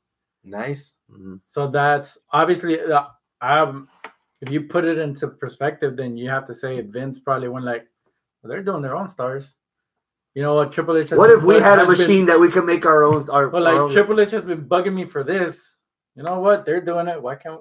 Maybe he's right. Pull the trigger. Maybe he's right. Yeah. What the dojo? When was that created? That was old school, bro. Is that same as? That's like 80s. Oh, so that even predates the power plant, right? That's Inoki. That's Sakuraba. Okay. That's Giant Baba. Now, but was that just for wrestlers? Or is that also like that was for wrestlers? Okay, because the thing that sets apart the Performance Center is that it's at Full Sail and they're actually training fucking students on how to hold a camera, do the production. That's what WWE excels at. That's the Full Sail aspect of that, right? But it's still an aspect of it. It's still an aspect of it. Yeah. But again, that's really good too. But I was going to think that maybe the power plant was before that. It sounds like the power plant was after that, right? Yeah, it was way after that. Okay. Yeah. So you led the way with your disappointment. Oh, yes. Hit with one. Ooh, I have to go back on the list for that one. Give me some of your biggest regrets from the year of wrestling. Decade of wrestling. You know what I regret? Not having another bottle of water. The prospective fall of TNA. Let's see if I can get past you. Hey, Papa. The perceptive fall of TNA. Yes. The way that, for me, I started seeing TNA back when it was at FS1 around 2 3 o'clock in the afternoon. And I would actually record those and VCR videotape, so I could watch them later. Oh, man, you couldn't get me one? Did you want one? I'm just kidding. I'll live. All right. So you're closer, bitch? Seeing them go up to the level as high as I'm seeing great matches with Daniels, Styles, Samoa Joe building on top of what he already was known in ROH. Mm-hmm. Machine Guns, Beer Money, Kazarian and Daniels in the tag division. We got Suicide. The beginning of Suicide for me. That's the Hogan, the Bischoff came in and just plummeted. What year was that? 2011?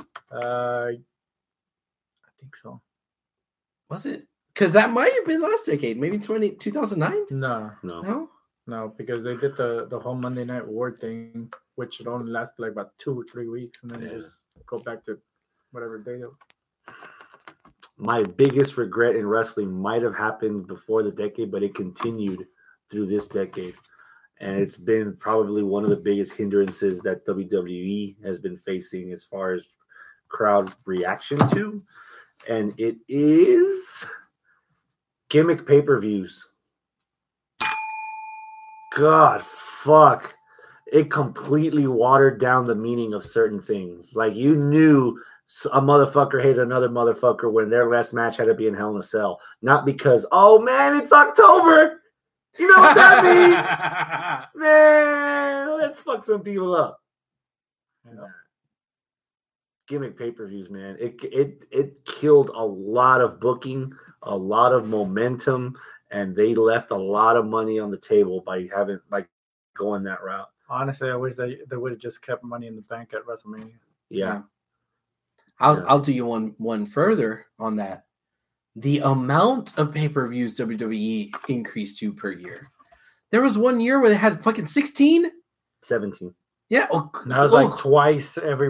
And you could technically say that now if you're counting takeovers, because we have at least 5 takeovers a year on top of 12 pay-per-views 12 pay-per-views a year. And now we're doing Super Showdown. There you go. 2 in Saudi, and then you're doing another one either in Australia or in London or something like that. So that was the year where we had the 2 Saudi shows and we had Australia.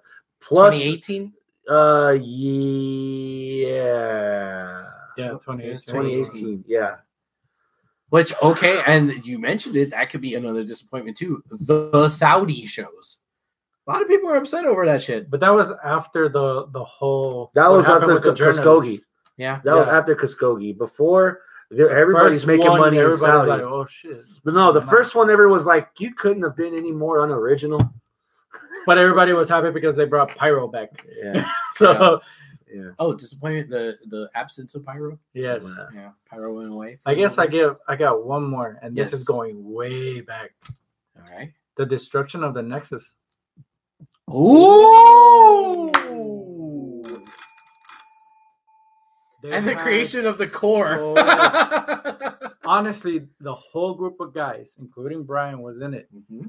They had so much potential. The firing of Brian, because of the neck choke thing. They had everything there. You had Tarver the boxer, you had Skip Sheffield the muscle, you had Wade Barrett the leader, Husky Harris. No, that's season 2. Okay. You had Tarver, Sheffield. Daniel Bryan, Wade Barrett. You had Heath Slater, Justin Gabriel. There's 2 more because there were 8 guys, but it became 7 after Bryan left. Who's the one with the afro? Darren Young. Darren Young. There you go. Yeah. And everything that group had a variety of everything, and that would have been a powerful faction there. What fucked that up was the TLC match with Barrett and Cena. Barrett should have won that. But that was towards like the tail end when it would dwindle down. Barrett should have beat, and Cena was the guest referee. The Summer Survivor Series before that. That's when you started seeing. Oh, that's how far they're going to take this. Oh, we fucked up. So let's split off the brand and do NWO Wolfpack, and then we'll refill. Then we'll fill NWO Black and White again. Oh, wait, that didn't work. Now we got to fix NWO Black and White again, and we'll inject it with some CM Punk and see how far that goes. Yeah, no. God, Nexus, fuck. You want to talk about a faction that should have been a faction of the decade if it was around long enough? Fucking Nexus. Yeah. God damn. That's 2011. Yep. Yeah. Was that? Yep. I was still married then when I went to Dallas. Right. 2012 was what? Money in the Bank with Cena and Punk? Yeah, it was a year before. Okay. How about not Daniel Bryan being in those Royal Rumbles? Ooh. Because of that, that's why everybody hates Roman. And they actually booed Rey Mysterio. No, that's why people hated Batista. Yes. The first Rumble. We got Roman because of the knee-jerk reaction of, holy crap, listen to how over Roman is. No. Yeah. Roman wasn't that over. We were that anti-Batista. Yeah. Why were we anti-Batista? We wanted Daniel Bryan. Yeah. Holy fuck. Yeah. So, I think 2 more left, right? When you think of wrestling. Here we go. Segments, promos, sections of television. 5 segments that describe that make up your 2010s. When you think about the last 10 years of wrestling, the first one is obvious. You've been sucking his dick for the last 45 minutes. So please entail the pipe bomb. The pipe bomb. That is the thing that got Punk over. In fact, like, you could just say the word the pipe bomb and you know what the fuck you're talking about. It was a shoot promo that may have been worked, but not worked at all. That was pretty much a shoot that CM Punk just did out of nowhere. It literally cut off his mic. And then we had that style of promo happen a whole lot of times afterwards, because you had AJ Lee's pipe bomb, and then you had the Miz's pipe bomb on Talking Smack, and now everybody wants to have a pipe bomb, have a no fucks given type of promo. It was a promo that changed the way you do promos. Thanks to that pipe bomb, it opened audiences of, wait, he mentioned ROH. Yeah, who's Colt Cabana? What are you talking about? That taking the title and defending it in New Japan?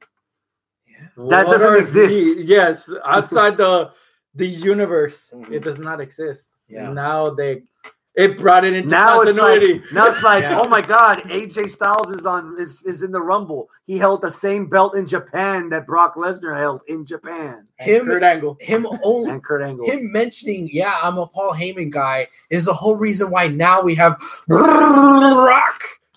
But like that's the reason why Heyman got the job to come back, and now he's representing Brock, and you hear every week, ladies and gentlemen.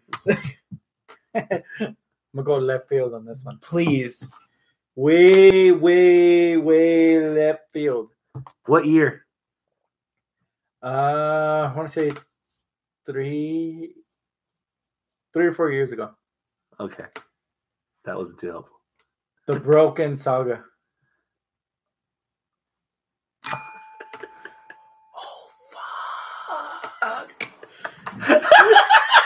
He just came. I'm sure Randy is very familiar with that. I am gonna scoot this way, please. Water, give me more water. Tell me you were not fucking watching every segment from Matt Hardy, just going, what the fuck is he doing? Yeah. What is this? But everybody was so entertained of brother versus brother. Then brother loses, becomes crazy, gets another alter ego, beats younger brother, makes him crazy, and guess what? You're all in my universe. Brought my wife, my kid, and my father-in-law. Nice. And my kid actually won a match. You did? Little King Maxwell. Maxwell is undefeated. Yes. But honestly, that changed the perspective, some of the perspectives of wrestling. Yeah, it did, because now you could do viral videos as promos to get over whatever you want to get over. It doesn't even necessarily have to be a match. It's just you acting crazy. With that, I'm starting my decade in 2010. Ooh, going early. Before this, I've always been a fan of this guy. But when you have the opportunity, when the red light goes on and you only have that opportunity to get people's attention, you have to kidnap it almost so that they remember who you are, so that they remember until they're gone. And the first thing that pops to my mind in 2010 was Jay Lethal's impression of Ric Flair. Woo! And Ric Flair calling him out on it. And the part where Jay White goes, I'm going to frame this moment and hang it on my wall, because with a tear in my mom's eye, she knows that I've made it, because I'm looking at my arms because I'm in the ring with Nature Boy fucking Ric fucking Flair. Yeah. And Jay Lethal stopped, gone from that point. And from there, Black Machismo. From there, that heel Ric Flair persona is what got him the Ring of Honor title. And that's what he started doing. Was basically Ric Flair NWA mid-'80s. Yeah. And that all started 2010 on Impact. That first promo, and then the next one. That's my line. That's my line. That's my line. Oh fuck! Yeah, that was hilarious. There you go. It looked like the four horsemen went the ring, took a big dump, and out came y'all. You're gonna learn that getting on is a whole lot easier than getting off. Wow! Wow! That's my line. Oh man, I forgot about that. He's free balling, so we're playing tennis. Hit me with another one. I forgot about that. Hit me with another one. Pipe bombs on my list too, so he got one. The streak. That moment of me, I was a big, well, I still kind of am, big fan of The Undertaker. But when I saw that happen, I was like, and I had the feeling like, I remember being in the room where I was watching it, and I even told my cousin, is like, Undertaker's gonna lose here. It's like, nah, this is the streak. Or like, he's gonna lose. I was like, why did he say that? Like, honestly, after Brock, who the hell could beat up The Undertaker? He's somebody from back then who can beat him up. Then when it happened, it's like, I felt disappointed because I actually guessed it right. And the other thing is like, fuck, that's it. Nobody from the Attitude Era left.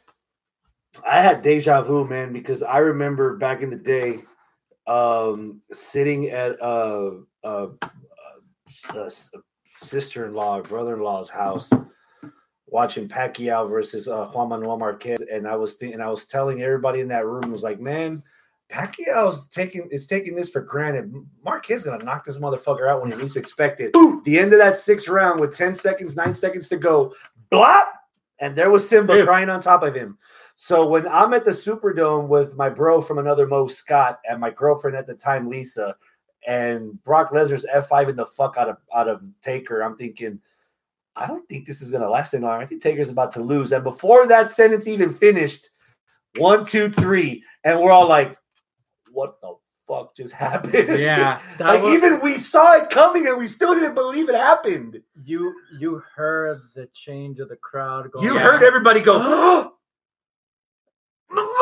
silent, and then it just came back. Yeah. That was amazing. Okay, I'm gonna break up the tennis match for a second. Go. I have one. CM Punk's pipe bomb was 2011. Thank you. Here's one from a little bit later in the decade. It's a very, very short promo. Enjoy infamy, Velveteen Dream. That was a good one. What came first, the chicken or the egg? My honorable mention. I know you have a heart, Alistair. It's just in the wrong place. That promo that built up to that match where Alistair kicks the mic out of his hand and then sits down, and then Velveteen's like, and the reason I remember that is because there were these 2 girls that are completely into the show, and when they saw Velveteen get that close, they're jumping. You can see right behind Alistair Black, these girls are like, what the? They're like marking the fuck out. That's my inner me right there in the background. So I know that I'm not the only one that feels. Everybody had that same feeling. And that's on my list. That's 2018. Yeah. No, 17. That was 2017. 17. I came up with one more. Do y'all want to get back to the tennis match and I'll interrupt again, or do you want me to shoot mine? I'll go back. Okay, go ahead. That one. Going back to that event. WrestleMania. The Daniel Bryan moment. Finally, the changing of the guard. I'll see that, and I'll raise you Raw from 2014, the end of 2014. What happened there? That year, Bryan wins the title. That same week, his dad died. And he stayed in the company because he didn't want to leave wrestling. Then he fucked up his neck, and he didn't know what he was going to do. So he had an announcement to make. Is he going to retire? No. As soon as he said no, I hadn't heard a reaction like that since when Steve Austin saved Mankind and Mankind won the title. That pop when Daniel Bryan said no because everybody's about to cry. We've already had the Edge thing. We've already had the Christian thing. We've already had wrestlers retire in the ring that way. When Daniel Bryan said no, everybody was like, oh my God. And he announced himself in the Royal Rumble. I was in tears before he said that because I was like, man, I'm not ready. He finally got his moment and he's about to leave us. And when he faked me out, I was like, you son of a bitch. I got one. I'm not sure if it happened before or after. Mark Henry. Damn it, you stole mine. Mark Henry. 2015. It was after, right? I think Mark Henry upped that one. My heart don't pump Kool-Aid. Yeah. In a salmon jacket. Which now, when you ever go to a WrestleMania, they have it there. They have the fucking jacket. Yeah. Yeah, that was a good one. I was going to mention that because that was really good. Since you invoked it, I have to bring it up. You said it in passing, just ran right by it like nothing happened. Edge. Yes. You want to talk about the times that wrestling has made you cry? When Eddie died. When you found, before we figured out that it was a double murder suicide with Benoit, when everybody was on Raw just saying, hey, we learned that, you know, he passed away. That made you cry. But then also Edge. That was the next one that just had everybody bawling, your boy included. Out of nowhere. He won the title the night before. At Mania, defended the title. It was him and Del Rio, right? Yeah. And then he had to come out the next night on Raw and say, sorry, I got to go. Ooh, man, that was some heart-wrenching shit, dude. That was probably the first time in the decade that you had a promo that just made people just fucking cry, you know? And now, beginning of this decade, you have a moment with Edge where he comes back that made people fucking cry. 2017 on Raw, something happened that I would have never, ever thought would have happened. What's that? I felt sympathy for Paul Heyman. When Samoa Joe becomes #1 contender and he is not afraid of Brock Lesnar and Paul Heyman. You want Brock? You got Brock. And then Joe pushes him in the corner. You know, I'm very disappointed that your client chose not to come out here and participate with me man to man, face to face. It shows me what kind of man he really is. So something's about to happen to you, and I want you to take notes, and I want you to remember this for the rest of your life. I'm about to choke you out. You're going to feel my arm around your throat, and it's going to tighten, and your vision's going to go to black. And I want you to remember this in vivid detail, and I want you to tell your client, because this is what's going to happen to him. I'm just an advocate. I understand, Paulie, but this is what's about to happen.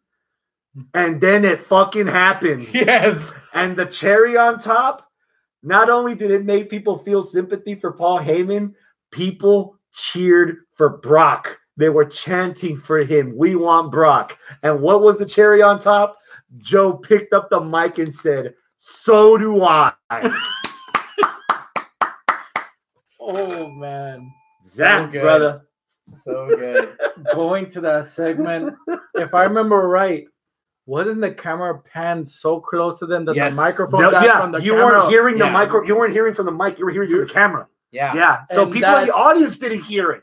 Yeah. Nobody in the audience heard it. It was just people at home. Yeah. And that brought you back to the old school era of Jake the Snake Roberts of you talk low, people will listen. Yeah. That segment had me close to TV like, what the fuck is Samoa Joe going to do? It was the same angle. It was the same feud. I think it was either the next week or something like that, where you had Brock on one side of the arena via satellite. You had Joe on the other side of the arena via satellite. And Joe was like, you know what? Fuck this. And he got up, walked around the arena with security and everybody no, man, don't do it. And he's like, fuck it. Brock! You want to talk about talking low so that people will listen? He threw that shit out the window that week. He was like, motherfucker, where are you? I'm going to find you, bitch. That was great. Oh, man.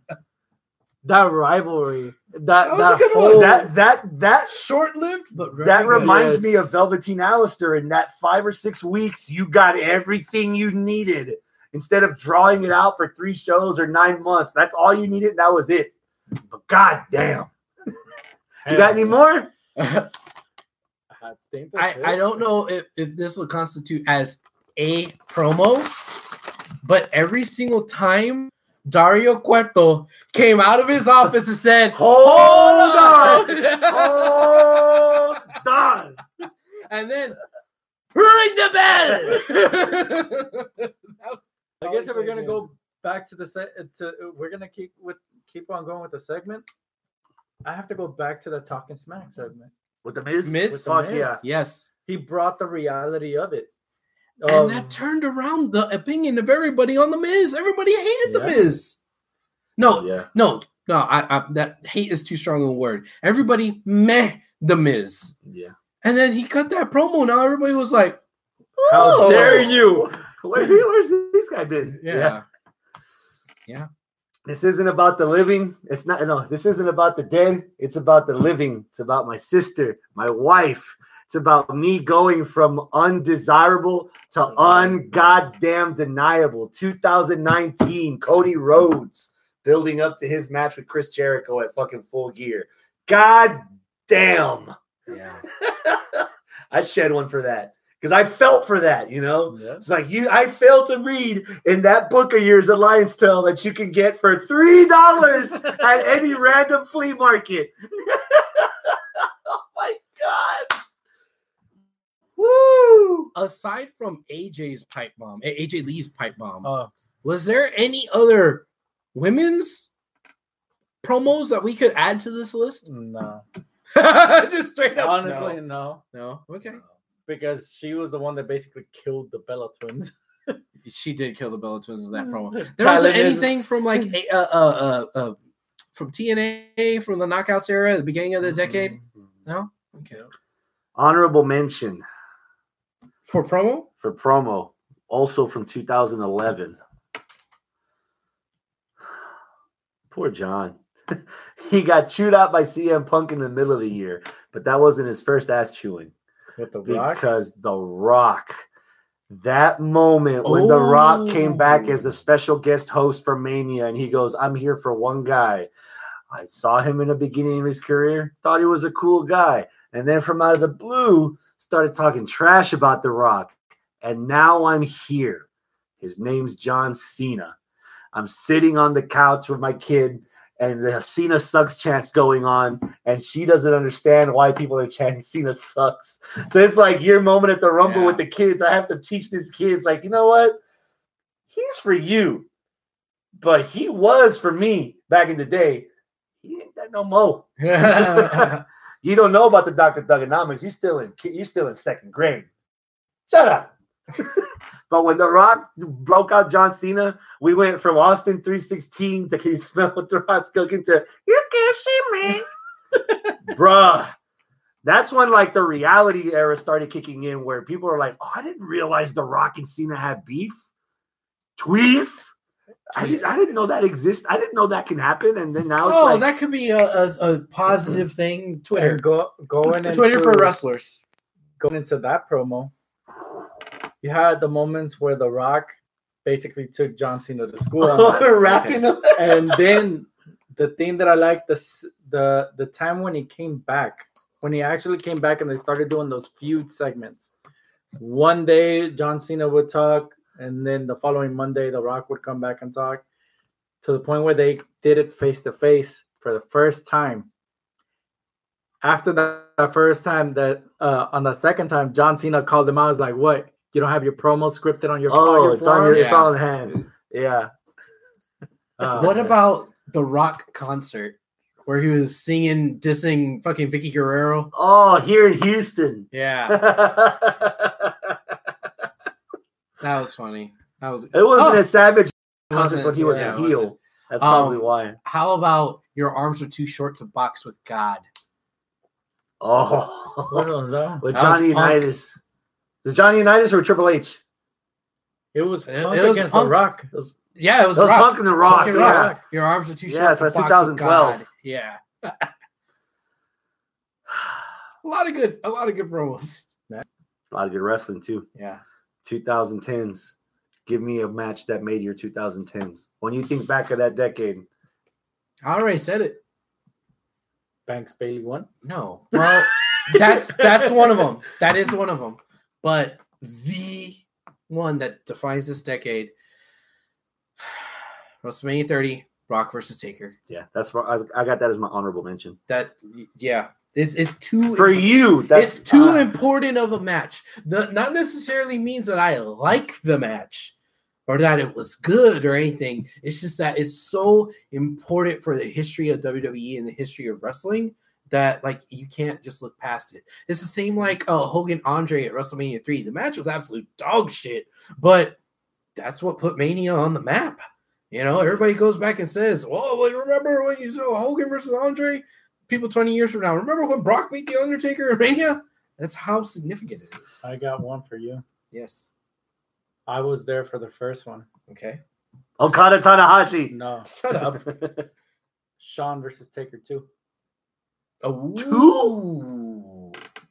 The one in Phoenix? I couldn't put the first one there because it was just right before the first one. It was 2009. Yeah. The second one was the story build up for the end from the end of the first year. When Shawn Michaels accepted the slamming, he's like, you know what? I think I got one more. I think I can get you. And then the build up to that, when it happened was that Taker told him no. Yeah, was it that first week where Shawn was in the ring and Taker just looked at him and laughed and walked out? Yeah. Oh my God! And the build up, Royal Rumble. Shawn saying, "I'm gonna win it and I'm gonna face you." When he got knocked out, what happened in the Elimination Chamber? Shawn came out of the fucking floor and super kicked him. And Jericho won it. Yeah, won it. Yeah. So it put that story there, and Taker, as soon as it made him, we're like, okay, I'll give you the match, but put your career on the line. If I can't beat you, I have no career. Yeah. I'm going to start again with the decade. I'm going to start it from the beginning. It's hard not to look. It's hard not to pick this match. Money in the Bank, CM Punk, John Cena. You stole one of mine. If you thought RVD's homecoming at ECW One Night Stand 2 was raucous, turn that up to 12 in surround sound. In a bigger arena. Yeah. Yep. Big Show's getting carted away on a stretcher that pay-per-view, and people are still chanting CM Punk. They don't care about anybody but Punk. Yeah. And fuck, dude. The screw job trying to do it at the very end. And then get the mojado. Huevito. Ven, necesito de ayuda. Ven. Del taco. Oh, del Rio. Show us over here. Yeah. Had 2 already. Sasha Banks and Bailey from TakeOver 2015, the Women's Evolution. One or the first one? Yeah, I got that one on my list too. Yeah. It's just that one again so significant because of the historical aspect of it. 2016. Matt versus Jeff, the final deletion on Impact. Oh, okay. This is pro wrestling. This is puro resu. What the fuck is that? Yes. Mm-hmm. That's all you got to say about that match. Like, YouTube it and thank me later. 2017, the Next Generation 60-minute men, Okada versus Omega 2. We love number 3 because it had a start, middle, and end, but that defined the next generation of pro wrestling in that match. Those guys. 2019, there's more than one royal family. Cody Dustin, AEW Double or Nothing. And that promo afterwards. Honorable mentions, Lesnar Taker, WrestleMania 30. Suplex City, 2014, Cena Lesnar. Grave Consequences, Phoenix and Mil Muertes. Just the presentation of that's like, and not saying this in a negative way. If WWE wanted to do a cover song of Lucha Libre, that's it. That's it. Grave Consequences. Yeah. And the arrival of NXT 2015 Elimination Chamber, Cena versus Owens. You don't want to throw honorable mention to the first War Games? There's a lot of matches that deserve honorable mentions. I try to narrow it down to like 2 or 3, but that first War Games, that first War Games was pretty damn good. Yeah, there's a lot of stuff on this What list, about? bro. This is going to be hard to whittle down just from this feud. Ciampa Garganos. The second one probably, because maybe the third one went a little bit too. That last man standing, I love to death though. The way that finished, that they're both out and Ciampa just fell because he was handcuffed or something. Yeah. Fell on his 2 feet. And that's why he wanted to win him. Yeah. I have 2 on my list that you already said Bayley, Sasha. I said Shawn Taker. You brought back up Punk Cena. And you even said Okada, Omega. But you said 2. Number 2. I'll go for 1. Okay. The introduction. Yeah. Yeah. The christening of Kenny Omega as a main eventer. Yeah. In Wrestle and Kingdom. Just the way they protected the One Wing Angel in that whole match. Yeah. That whole feud, they built the whole feud based on he can't hit the one-winged angel. If he hits it, it's done. And number 3 got the payoff because that's what it took. The payoff was in 3, and in 2 he made it. He did the one-winged but angel. He was so burned out. He just burned out, and the fact that some of those were landed right there next to the rope where his foot landed there. Yeah. So out of that, I got that. But as a number 2 for me, Okada Shibata. Oh, Dominion? Yes, but it's not the fact that we lost Shibata. No. Take that out the picture. If you don't know that Okada, that Shibata's last match is that match is brutal. Yes. And of course, me knowing I'm the New Japan guy. Yeah. Me knowing the history, of course, we all know what Okada can do. Shibata, this was supposed to be his christening, his comeback story, because he left them when New Japan was in the shitters. Yeah. He did. Shibata tried his hand in MMA, failed at that. His return was against Sakuraba, right? At a Wrestle Kingdom. It was it wasn't a never title, but it was like a no holds barred or something like that. It was his first match. No, his first match back was against Hiroki Goto in an openweight title. And the reason why it became that, it started off with him. Out of when he left, he was projected to be one of the 4. They call it the 4 musketeers, kind of like your 4 horsewomen or 4 pillars. Yeah, it was himself, Okada. No, it was himself, Tanahashi, Nakamura, and damn, I forgot the other one. It wasn't Naito yet. Naito came up when Okada came up, and that was in the shitty years of New Japan. Mm-hmm. So history lesson. Yeah. Right. So when he left,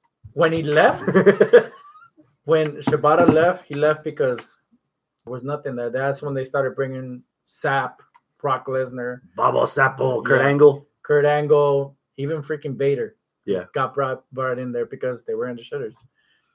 When he came back, he was blackballed from New Japan. So when he signed, he had to go from the first one to the top. Mm-hmm. And first match, Goto. Then he went against the old faction, which was the 4 old pillars. Beat each and every one of them individual. The last one was like the main boss. And that's when he captured another title. And then he became part of their group to defend them, because back then they used to do their Pro Wrestling Noah against New Japan. Okay. Their Survivor Series type thing. Yeah. And Grand Supremacy. Yeah. Well, the thing is that prior to him returning to New Japan, he was with Noah. Mm-hmm. So when the people from Noah and their champion came around, it's like, you were with us, what the fuck? So they started brawling to the point that all the Noah guys got injured. Mm-hmm. So they kind of left that hanging because it never ended. It never got his proper ending. Mm-hmm. After that, he went against Tanahashi for a good series, because Tanahashi called them out in his book and on public, you're a piece of shit for leaving us hanging and having me carry this whole company by myself when you were supposed to be there beside me.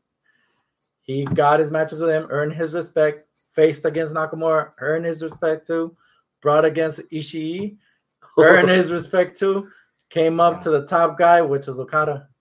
And right where he was supposed to grab that title and say, finish my story, his story actually ended there. Wow. He wasn't never supposed to win that match, but by that year, he was supposed to be the next big guy in New Japan. Yeah. Fuck. Imagine Shibata Omega, Shibata Styles. Ugh. Yeah. If he was still wrestling now, you would like Jay White getting the fuck beat out of him by Shibata. Oh, yeah. PKs flying all over the place. God damn. So that's why I have that match as the significance for me, but just the fact that if you take away his last match, that being his last match, the brutality of that match was fucking awesome. Yeah. And you could earn Okada's respect in that match because he takes a fucking beating, bro. I'll raise you. If you put down Suplex City, I'll raise you the bitch maker. Okay. The bitch you maker. Remember that one? All right. He tried Shibata grabbed him as a rainmaker. As soon as he turned him around, he just and he still holds on to him, picks him up, and does it again. Torrential downpour, but puro pinche chops. Oh, damn. Yeah. Oh, okay. Yeah. Cool. Yeah. That's a decade, man. Is that? Are we done? That's it. Wow. What's in the 20s? That makes you hopeful. Honestly, AEW does make me hopeful. I hope that there is going to be a lot of good stuff that comes out of it. Although even now, first year or into the new year, first month, I already see that there's a lot of flaws in AEW. The biggest main one is got too many fucking factions. You know, they're just making factions after factions. Now we have, not only is MJF running around with Wardlow, now he's also running around with the Butcher and the Bunny and the Blade, right? Like, goddamn, otro pinche faction. Like, dude, everybody is going to be a faction on there, man. But I hope that they're going to break some of that stuff up, and then we're going to see just badass storytelling, badass matches. So I kind of have a lot of high hopes for them. I also have high hopes for Impact. This whole decade has been about when's Impact going to get off of life support and going to fucking finally croak. But maybe this decade, they're going to do what New Japan did, which is they were dog shit. Now they're not, you know? Oh, yeah. You know, that clock is running for something else now. I'm not looking at the death of Impact. The death of ROH? No. Oh. I'm looking with the firing of the vice presidents, with his attention being diverted to XFL. Not just that I'm kind of optimistic that the XFL might have learned the lessons from itself and from the AF. I'm thinking the countdown is on before Triple H is in charge of everything in WWE now. And I'm calling it this decade is the decade that Triple H is the next generation of WWE. Completely. Okay. Raw, SmackDown, NXT. The days of Vince McMahon are numbered officially in this decade. And the sooner the better. I'll add to that. Knowing that is the return of the territories. Yeah. Basically, right now in the forefront, the one that's doing it along with, because I think Aldous was doing it big before, bringing the title everywhere. The one that's going to bring it into people's views is going to be Marty. Yeah. Marty's already doing it. Marty he stayed in ROH, is continuing with New Japan, going to NWA, and you know he's bound to end up in AEW. No disrespect to Nick Aldis. I like the guy. I liked him as Magnus in Impact. I can appreciate the effort that he did from nothing to make that NWA title what it is now. That was like a grassroots movement. Yeah. Marty is not a grassroots movement. He is a face. He is a presence. He is a guy that, as much as I just praise Aldis, if there is a next level, Marty's taking that belt. NWA belt's going to be, or is going to be taken to the next level with Marty Scurll around the world doing what Aldis primarily did here in the U.S. I think Marty's going to really re-legitimize old 10 pounds of gold. Yeah. And I'm ready for it, man. Yeah. I'm ready for it. One thing that switching gears a little bit, but still on topic of things that we're looking forward to. We saw the beginning of the women's revolution here at the end of the decade or last half of the decade. But even sitting here, all three of us talking for over 2 hours, talking about the best stuff from the decade, maybe 10% of what we talked about involved women. Yeah. 15 maybe.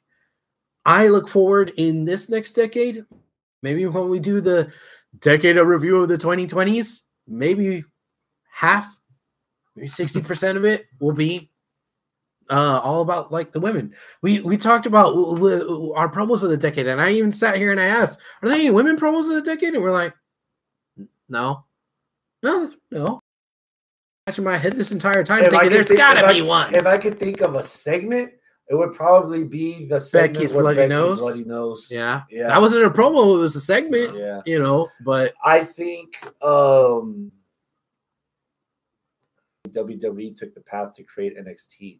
I think somebody needs to invest either in Shimmer or Stardom to the point. No, not WoW. Shimmer. Okay. Shimmer or Stardom to the point where they create a performance center to balance out 80% guys, 19% girls, and that 1% of welcome to. But if we're doing a women's movement, we need to balance out that population. So there has to be some kind of stake, some kind of investment, or if WWE wants to take that risk, if they're doing a PC in London, if they're thinking about doing a PC in Japan, they need to make one in Phoenix. Somebody need in that aspect. Yeah, there needs to be a female-centric centered PC type thing, whether it's a Japan Dojo or a Shimmer, kind of like dressing room type thing, whatever they want to call it, to where it's we breed the best women and they go on to make phrasing.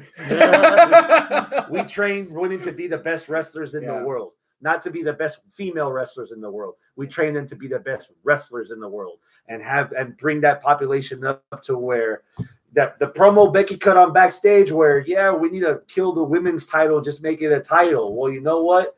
They did it. Right now, there's still 80% guys on your roster, 20% women. So it's really it's not conducive to have 50-50 shows where that means mostly all your women get time, but not all your dudes get time. We need to balance that out. In order to balance that out, we need more capable, competent, talented, I don't want to say attractive is the word, but unique women. You can have your Kelly Kellys, you can have your Bella Twins, but we can also have our ODBs, our Piper Nivens, our thing. Yeah. You know, but those doors don't need to be open. Those doors need to be built. And you don't need to put Santino in a bra to do it. You don't need to.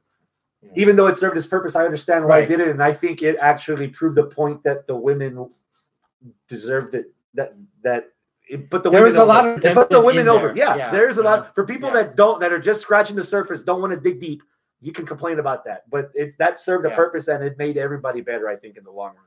Hector, the doors need to be built, not opened. You look like you're holding on to something. For that promo of Becky, they went ahead and took acknowledgement of what she said and applied it in NXT. They took away the women off that title.